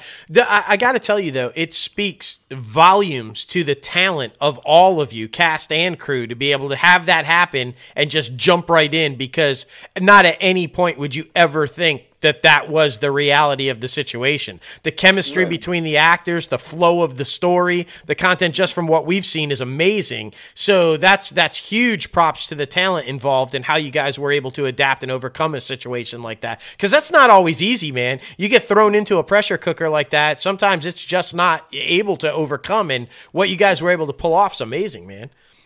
I appreciate that. Cool. Yeah. Like, it was a lot of, like, you know, like, even just our co-producers Rob Abate and Ethan Attrell, you know, and then Cody and Lexi. Yeah, I mean, remember, Cody, we were looking for a place to shoot this one scene, then all of a sudden we were shooting a different scene, then there was a beach fire, and we were like, oh, you know what, let's just shoot that scene. You know what I mean? And then it looked way better than what we were planning, and that's kind of part of the deal. You know, you guys know indie filmmaking, it's kind of part of the deal where you just kind of gotta, it's scary, but if you just push forward, it usually works out better than what you thought it was going to be. Exactly. Sometimes it's just, you get the best shit when that happens. It's like you didn't even think about it, but there it is. And like, that's why it's one of my most favorite things about indie filmmaking is that rush and is the unknown, and you just got to fly with it, man. Yeah, it's scary though. It can get stressful. I'm not gonna lie. Things get wild there. But yeah, and like again, Cody, another scene I really like. Sorry, we're talking about scenes. I know you guys haven't seen the movie yet, but no, it's all good. When, Cody, you're on the phone call, and we started shooting at one time, and then it started raining, and we stopped. But then when we did the reshoot, we had figured out a way better background with the cityscape. You could see the whole city, and it turned out way better. So again, these happy accidents is what it's all about, you know, and that's right. Putting the pedal, as Cody said, putting the pedal to the metal and just grinding it out, because it's all we could do, you know. Exactly. There was one night where we just drove around Vancouver City, like downtown, and we just jumped out. And we're just like guerrilla style and filming in different areas. Fuck the permits. We don't need permits. Just go. I've never seen a permit in my life. I fucking love it. I love that shit. We're like, some of those shots, I think one of them was on the poster, isn't it? The one where we're smoking out those lights. So what Cody's talking about is this one scene where, again, it worked out really great. Everyone talks about it too. It's where they're downtown Vancouver, and there's all these lights flashing, kind of a neon cityscape, and we literally had nothing planned. I was just going to follow you guys around with a camera, almost music video style, because there was no dialogue. Yeah. And we got to downtown Vancouver. It's called the Art Gallery. And then we didn't even know. It had all these crazy flashing lights that would go different colors. And yeah, we got the poster shot from there, all sorts of cool stuff in the trailer from there, and just completely by accident. 100%. Wow. That was dope.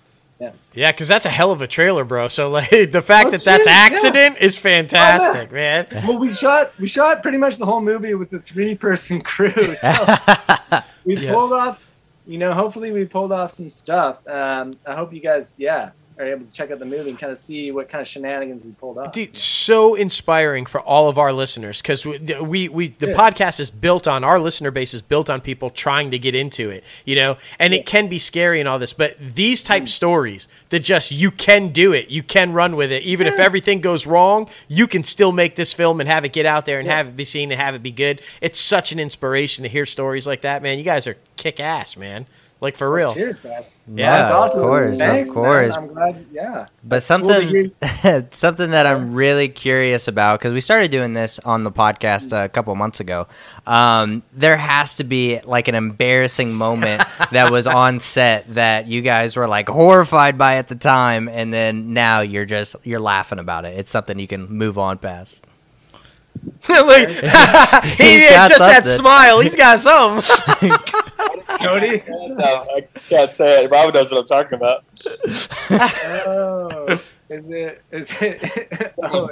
I'm not saying it though. I'm trying to think of something else. Oh, bro, come on! You got to share. You can't just drop that and then not go with it. Come on now. It's gonna be like fucking Pulp Fiction. What's in the box? Like, what's in the fucking suitcase? Like, that's hilarious. I don't know, for actors it might be different. For me, the whole production is embarrassing. Like I remember like when Sonny came on, like, you know, he's a professional stand-up comedian, and you try to be like, you know, we're doing a movie, it's got, you know, Cody Kearsley from Riverdale, and then he comes out to my like production minivan. I've got just like duffel bags of like the fucking, you know, the wardrobe. Yeah, just everything. So ghetto. Oh my gosh. But acting, I think it's different. You're more exposed. Right. You know? Yeah. It's one of those things where you just have to be absolutely not self-conscious at all, because there was one scene where I can't remember if you had this location already planned out or if you just went into a store and kind of like offered guys some cash, but we robbed a convenience store and we kind of just sat there at one point, and there was people in a bar like across the street watching us like rob them. They're like, oh, what's happening right now? That's fantastic. Yeah, so a vest on, but that could be a little awkward with no permits, right? The police are called. Hey, these guys are robbing the store. Like, hey. well, here's the deal. So we had to do the store robbery scene, and then Rob, again, it switched locations last minute, and our other producer, Rob Abate, you know, offered them $100 for 1 hour filming. And then by the time we got there, you know, we checked it out, we started set up. So we had half an hour to do that whole scene. Nice. We had a PA. It was the only time we actually had a PA on the set, in the vest outside, so no one would come in when we had the guns.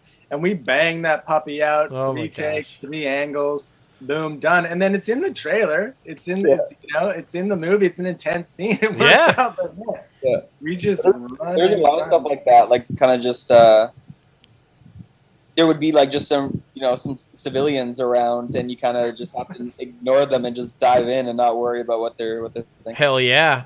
Dude, so much. It just brings back so much stuff. Look, we've all been there. I loved how you said, you know, he shows up to your ghetto set, like kind of a thing.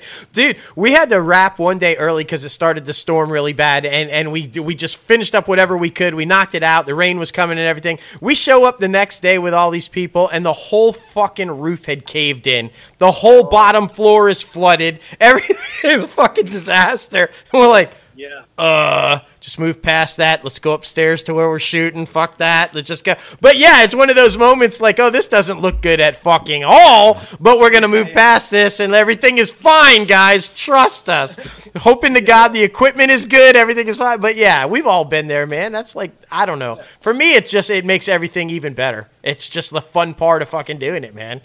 Well, Cody comes to, I think what was great was working with Cody. Was you came from theater, Cody, right? And you had a company, so you were used to fucking ripping tickets at the door, you know.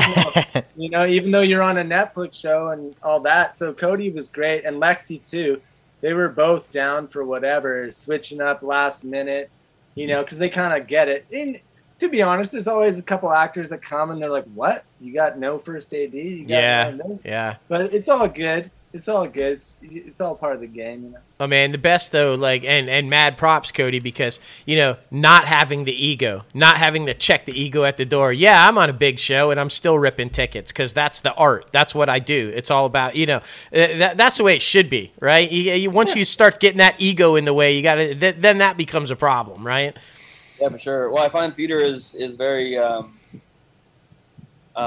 collaborative, and film is more of a hierarchy. And you know, watching the way people treat actors on set, like you don't even have to tie your own shoe. People are bringing you coffee. People are like dressing you. People For sure. I've seen people kind of start expecting that and demanding things. So I'm grateful to have come from a theater background and have the mentality that literally every single person as part of the project is just as important as the other. You know what I mean? So we're all creating the same piece of art. So agreed, man. Agreed. Well, guys, thank you so much for coming on the show and sticking with us through all the trials and tribulations. Y'all are freaking awesome. It's almost like it was an indie film project. Yeah, literally. And I gotta say before we go, Rob, I have that picture of Kurt Cobain that's behind you. I have that in in my childhood bedroom still. So that's hilarious. I love that picture. Yeah. But guys, let them know where they can follow you, all the listeners, because you know it's all about social media right now. Yeah, you just if you go to Instagram, just at River Road Movie, you'll see my link up there. I think Cody's on there too, but that's kind of probably where you could find it at River Road Movie on Instagram. Fantastic. Yeah. Love it. Love it. Well, guys, like I said, thank you so much. We're super pumped to see the movie, and we're going to be promoting this thing like crazy when we Sure. finally see it because it looks absolutely badass. Like I said, touches home. So, yeah, I'm really excited. Cheers, guys. Thank you. All Hell right. yeah, man, and keep rocking, dude. I what you guys are doing is fantastic, and we need more people like you because that's what the industry's all about, man. Cool, guys. Well, thank you for supporting it and understanding it. I Hell like yeah, it, man. you know? That's how we all do it. That's how we get to live the dream Yeah. every day is supporting each other, man. It's the only way to get through it. Appreciate it, guys. That's awesome. Exactly. All right, man. Take care, guys. Have a good night. Yeah, bye. See ya. Cheers. Oh man, that was a freaking great interview. Woo! I mean, Yeah. I love though that when you're talking about things that are going wrong and all the kind of stuff, shit literally goes wrong. Literally. I mean, that is life, y'all. But like that's how you do it. Yeah. You just overcome, you ride, you adapt, and you make it happen. And just everything about those guys is awesome. Yeah, completely agree. Completely agree. Thank you again, Rob and Cody, for coming on the show. All right, now it is time for the top 5 segment. Man, oh man, it is top 5 films that should have a sequel, which is very interesting because, you know, some of them, they're like a nice hit it and quit it one simple thing. But, you know, there's some things that you wish you could know what they're doing, what these characters are doing. Well, and I think this is like our producer Jason having fun with us because every week we bash the shit out of fucking sequels, and he's like, "Hey, let's do one where they should have a sequel." So this one was a pretty good one. For me, number 5 goes to 10 Things I Hate About You. Everybody knows I love Heath Ledger, and I would have loved to see. I can't do it now, obviously, with so many different reasons. 10 years ago, You could, but you shouldn't. No, That's that. never. Yeah. Yeah, I want to know what happened. Like, either they could have done like in college or like in adulthood, figuring shit out. Are they all still friends? Is everybody still together?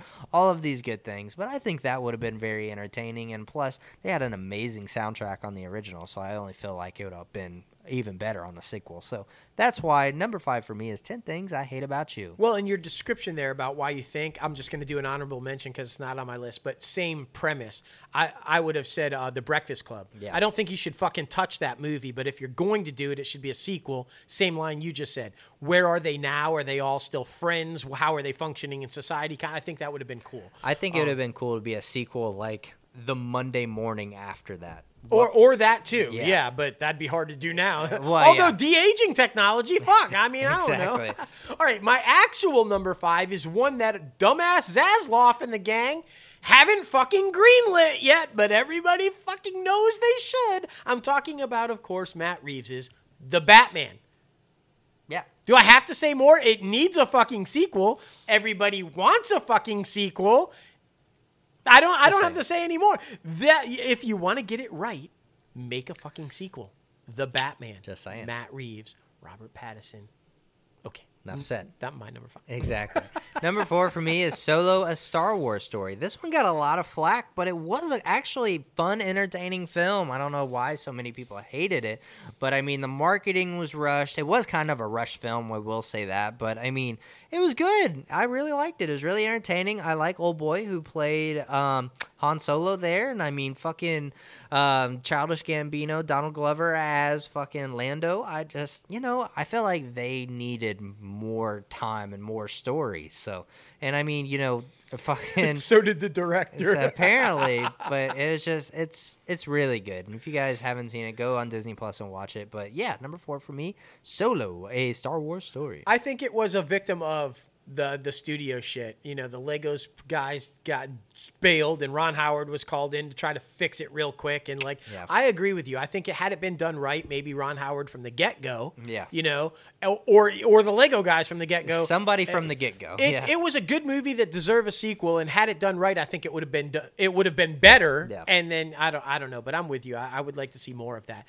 My number 4 is a movie I think everybody wants to see a sequel to. It keeps being talked about, keeps being being rumored at, which is a trend on mine, by the way. And I'd love to see it. I think everybody's in on this. I'm talking about Hugh Jackman, Evangeline Lilly, Real Steel. You know, it's basically the Rocky remake, but with robots. Yeah. But it was a badass movie. It was a really good, like, relationship, family type movie between the father and the son and the bonding over this sport. And it's set in the future, you know, where they're doing it with robots and everything. But it was entertaining. It was well written. It was family friendly. And we don't get a lot of those anymore. And I just think everybody was on board for wanting to do this sequel. So fucking make the sequel. Like, Exactly. I think that's a good thing. Is the Exactly. kid a little bit older now? Is he, like, what's going on? Are they still champs? Do they need to come back and be champs again? Like, Yeah. I want to know. Exactly, man. Exactly. Number 3 for me is Focus. Will Smith and Margot Robbie's film. I loved the first one in the original. It was so good. There was so many complex character developments happening in it.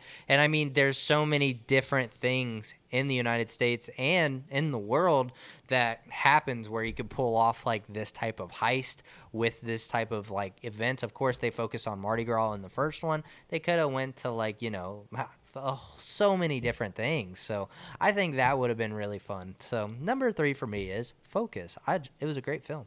I thought so too. I loved it. And a lot of stuff going outside that one too. The first rumors of infidelity with Yeah. Will Smith. It's Margot Robbie. It's hard. You know. My number 3. Literally. What? Don't even. You know how many people out there have watched that video of her just reading? Yeah. Like, don't even say you Come haven't. My number 3 is long rumored to be happening, I guess, or will it, won't it? Latest is it will. I'm fucking hoping it will, because I don't think there's a single person that doesn't want to see this, especially now with the huge resurgence of my boy Keaton and the way they fucking wronged him with the Batman right now. Let's bring him back. Let's get him in. I'm, of course, talking about Beetlejuice.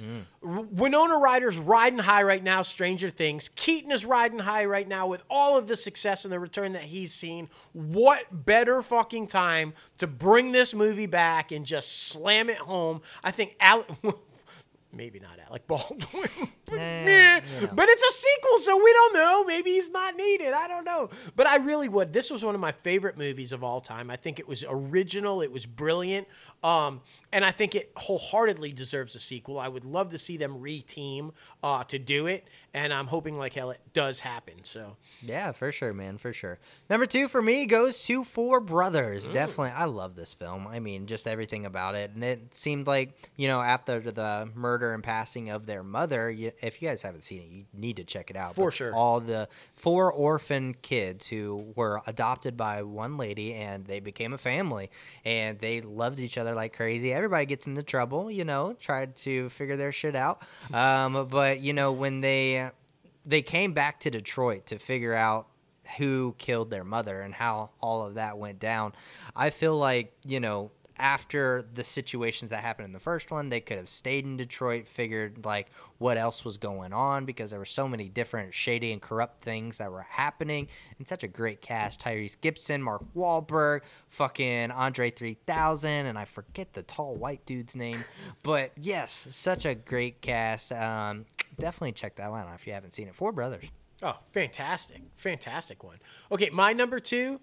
It needs, not only does it deserve, it needs a sequel, because the story's not over yet. No, it's and I not. think everybody wants to see what's going on now, right? I'm talking about Aaron Sorkin and David Fincher's brilliant telling of the creation of Facebook, the social network.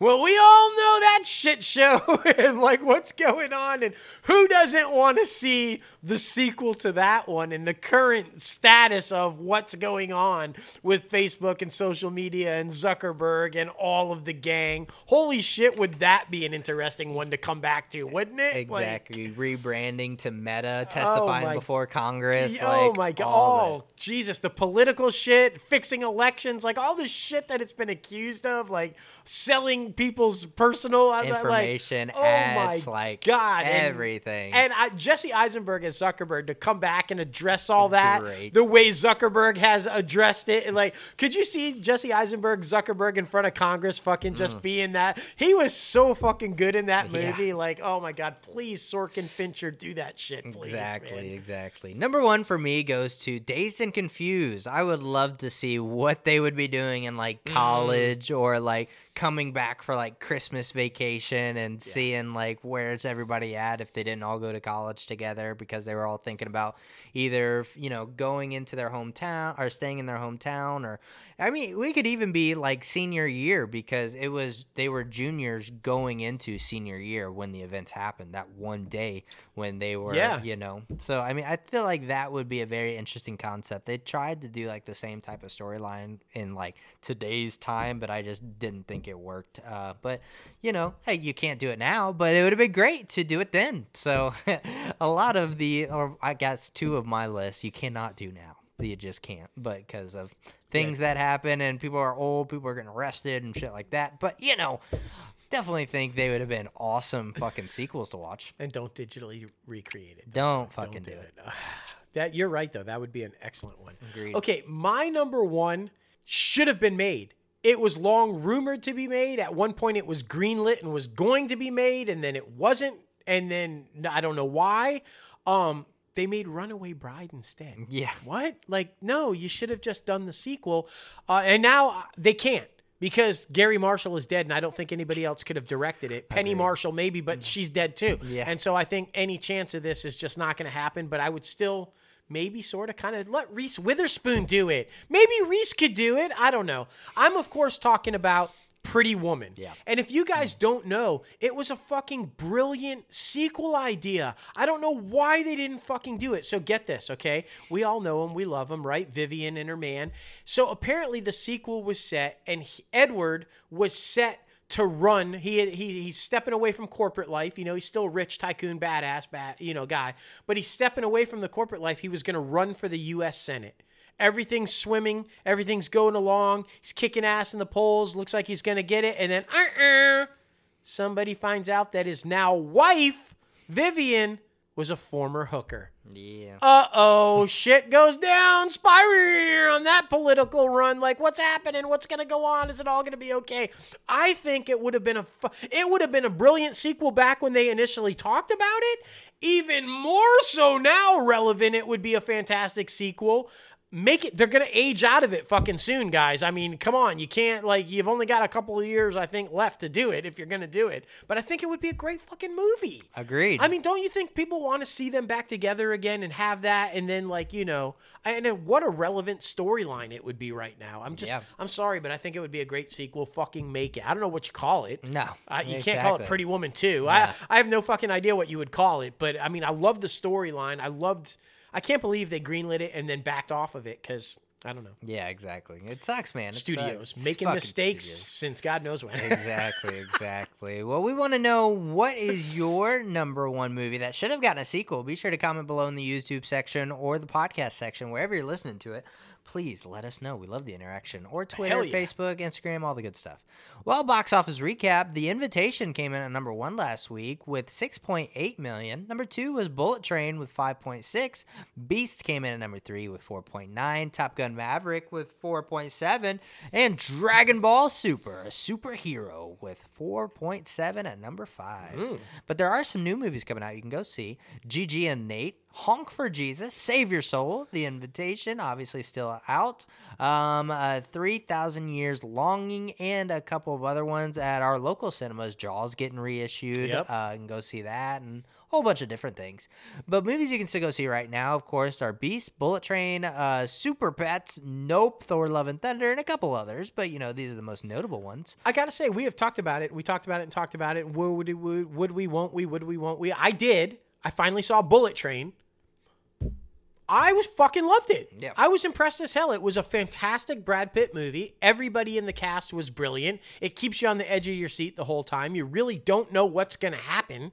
And Sandra Bullock is pretty much a voiceover the whole entire fucking film until the very end. Yeah. But it works anyway. It's go see it. I didn't think I would ever say go see it, but I'm telling you, go see it. It's $3 fucking cinema day. It's totally worth it. Exactly. Trust me. And it's saying a lot coming from him because you guys know I love Brad Pitt. My top 2 actors right there, but I mean, not very No, high on I'm your not list. normally a huge Brad Pitt fan. I like him in some things, don't like him in other things. I fucking loved him in this film. Yeah. This was a great vehicle for him. And bullet train vehicle. No pun. Go see it. That's all I'm saying. Go see it. It's worth it. Yes, man, yes. Well, now it's time for the IMDb Pros Top Trending segment. Man, oh man, of course, Top Gun Maverick is back at number 1 because everybody's talking about it, going back to see it. The TV show, of course, House of the Dragon. If you guys have not jumped on it, please do it. So freaking good. I cannot tell you how good this thing is. This top trending star is Emma D'Arcy. Yeah. So, yeah, she's a top trending star. Killing it, man. Killing it. Well, guys, we got to thank our guests, 2, plural, for coming on the show one more time. Rob Wiley and Cody Kearsley. Yes. Thank you so much. That was such a fun interview. It was. Thank you for all the technicalities as well, man. Oh, man. So fun. So fun. Fun fact, I guess, now that we're there and done and everything, our fucking systems completely failed in the middle of that interview, and fucking we had to get back on Zoom, get back there, but you couldn't tell, could you? Because our editing was so spot on. And they were just like great. They were just chilling on their end, having a conversation, waiting for us. Like, exactly. They knew we were coming back. At no point did they think, they were just, oh, hey guys, welcome back. They were awesome. They man. were. You guys were fucking epic. Man. For sure. Be sure to follow them on social media, and you guys know you can follow the podcast on social media, ItCap Podcast, anywhere and everywhere. The company, Crazy Ant Media, anywhere and everywhere. And you guys know you can follow us both personally, anywhere and everywhere, at JLo Fantastic and At Crazy Ant Guy 1970. Yes, sir. And you guys know you can subscribe to the podcast anywhere you listen to your podcast. Anchor, Apple Podcasts, Spotify, Google Play Music, iHeartRadio, Podbean, Stitcher, and so much more. If you're watching the video on YouTube, we appreciate you. Be Hell sure yeah, to we do. hit that like button, subscribe to the video, and ring the bell for all the latest and greatest notifications. And be sure to visit our website, www.crazyantmedia.com, for all the greatest things coming out of Crazy Ant Media. Of course, you can watch our film on there. You can watch a film on our YouTube channel as well. And you can buy some amazing Crazy Ant Media merch. Be sure to do so now. Limited supplies last. All the good things. But man, I'm just happy to be back talking about the entertainment industry that we both know and love. Oh my gosh. We need vacations. We need time off. You need to have a little space every now and then and kind of, regroup, refresh, all that kind of stuff. But yeah, I fucking miss it when we're not doing it. Yeah. We just have so much passion and love for this industry. And I feel like, even when we're on vacation, we're totally fucking texting each other going, holy shit, did you see such and such? Did you see such and such? And it's like you want to get on the air or go live with saying something about it or whatever. But it's just, yeah, man. It's just, I can't imagine life without it. It's just like truly living the dream every single day. And honestly, guys, if this podcast or us and our films or what we do can inspire just even one of you to go out there and be able to live your dream the way we get to do ours, it's totally worth it. And it's just a blast every single week. And for all my Michigan fans out there, go Blue. Final while you were watching us, and we appreciate it. 51-7. Fucking whooped Colorado State's ass. Colorado. Yeah, I said Colorado. Fuck you. Nah, just saying, man. 51-7. What the fuck? Go Blue. That's crazy. That's crazy. But you guys know, you've been here for 206 episodes. You know how we freaking end the show with loving the one, the only Oprah!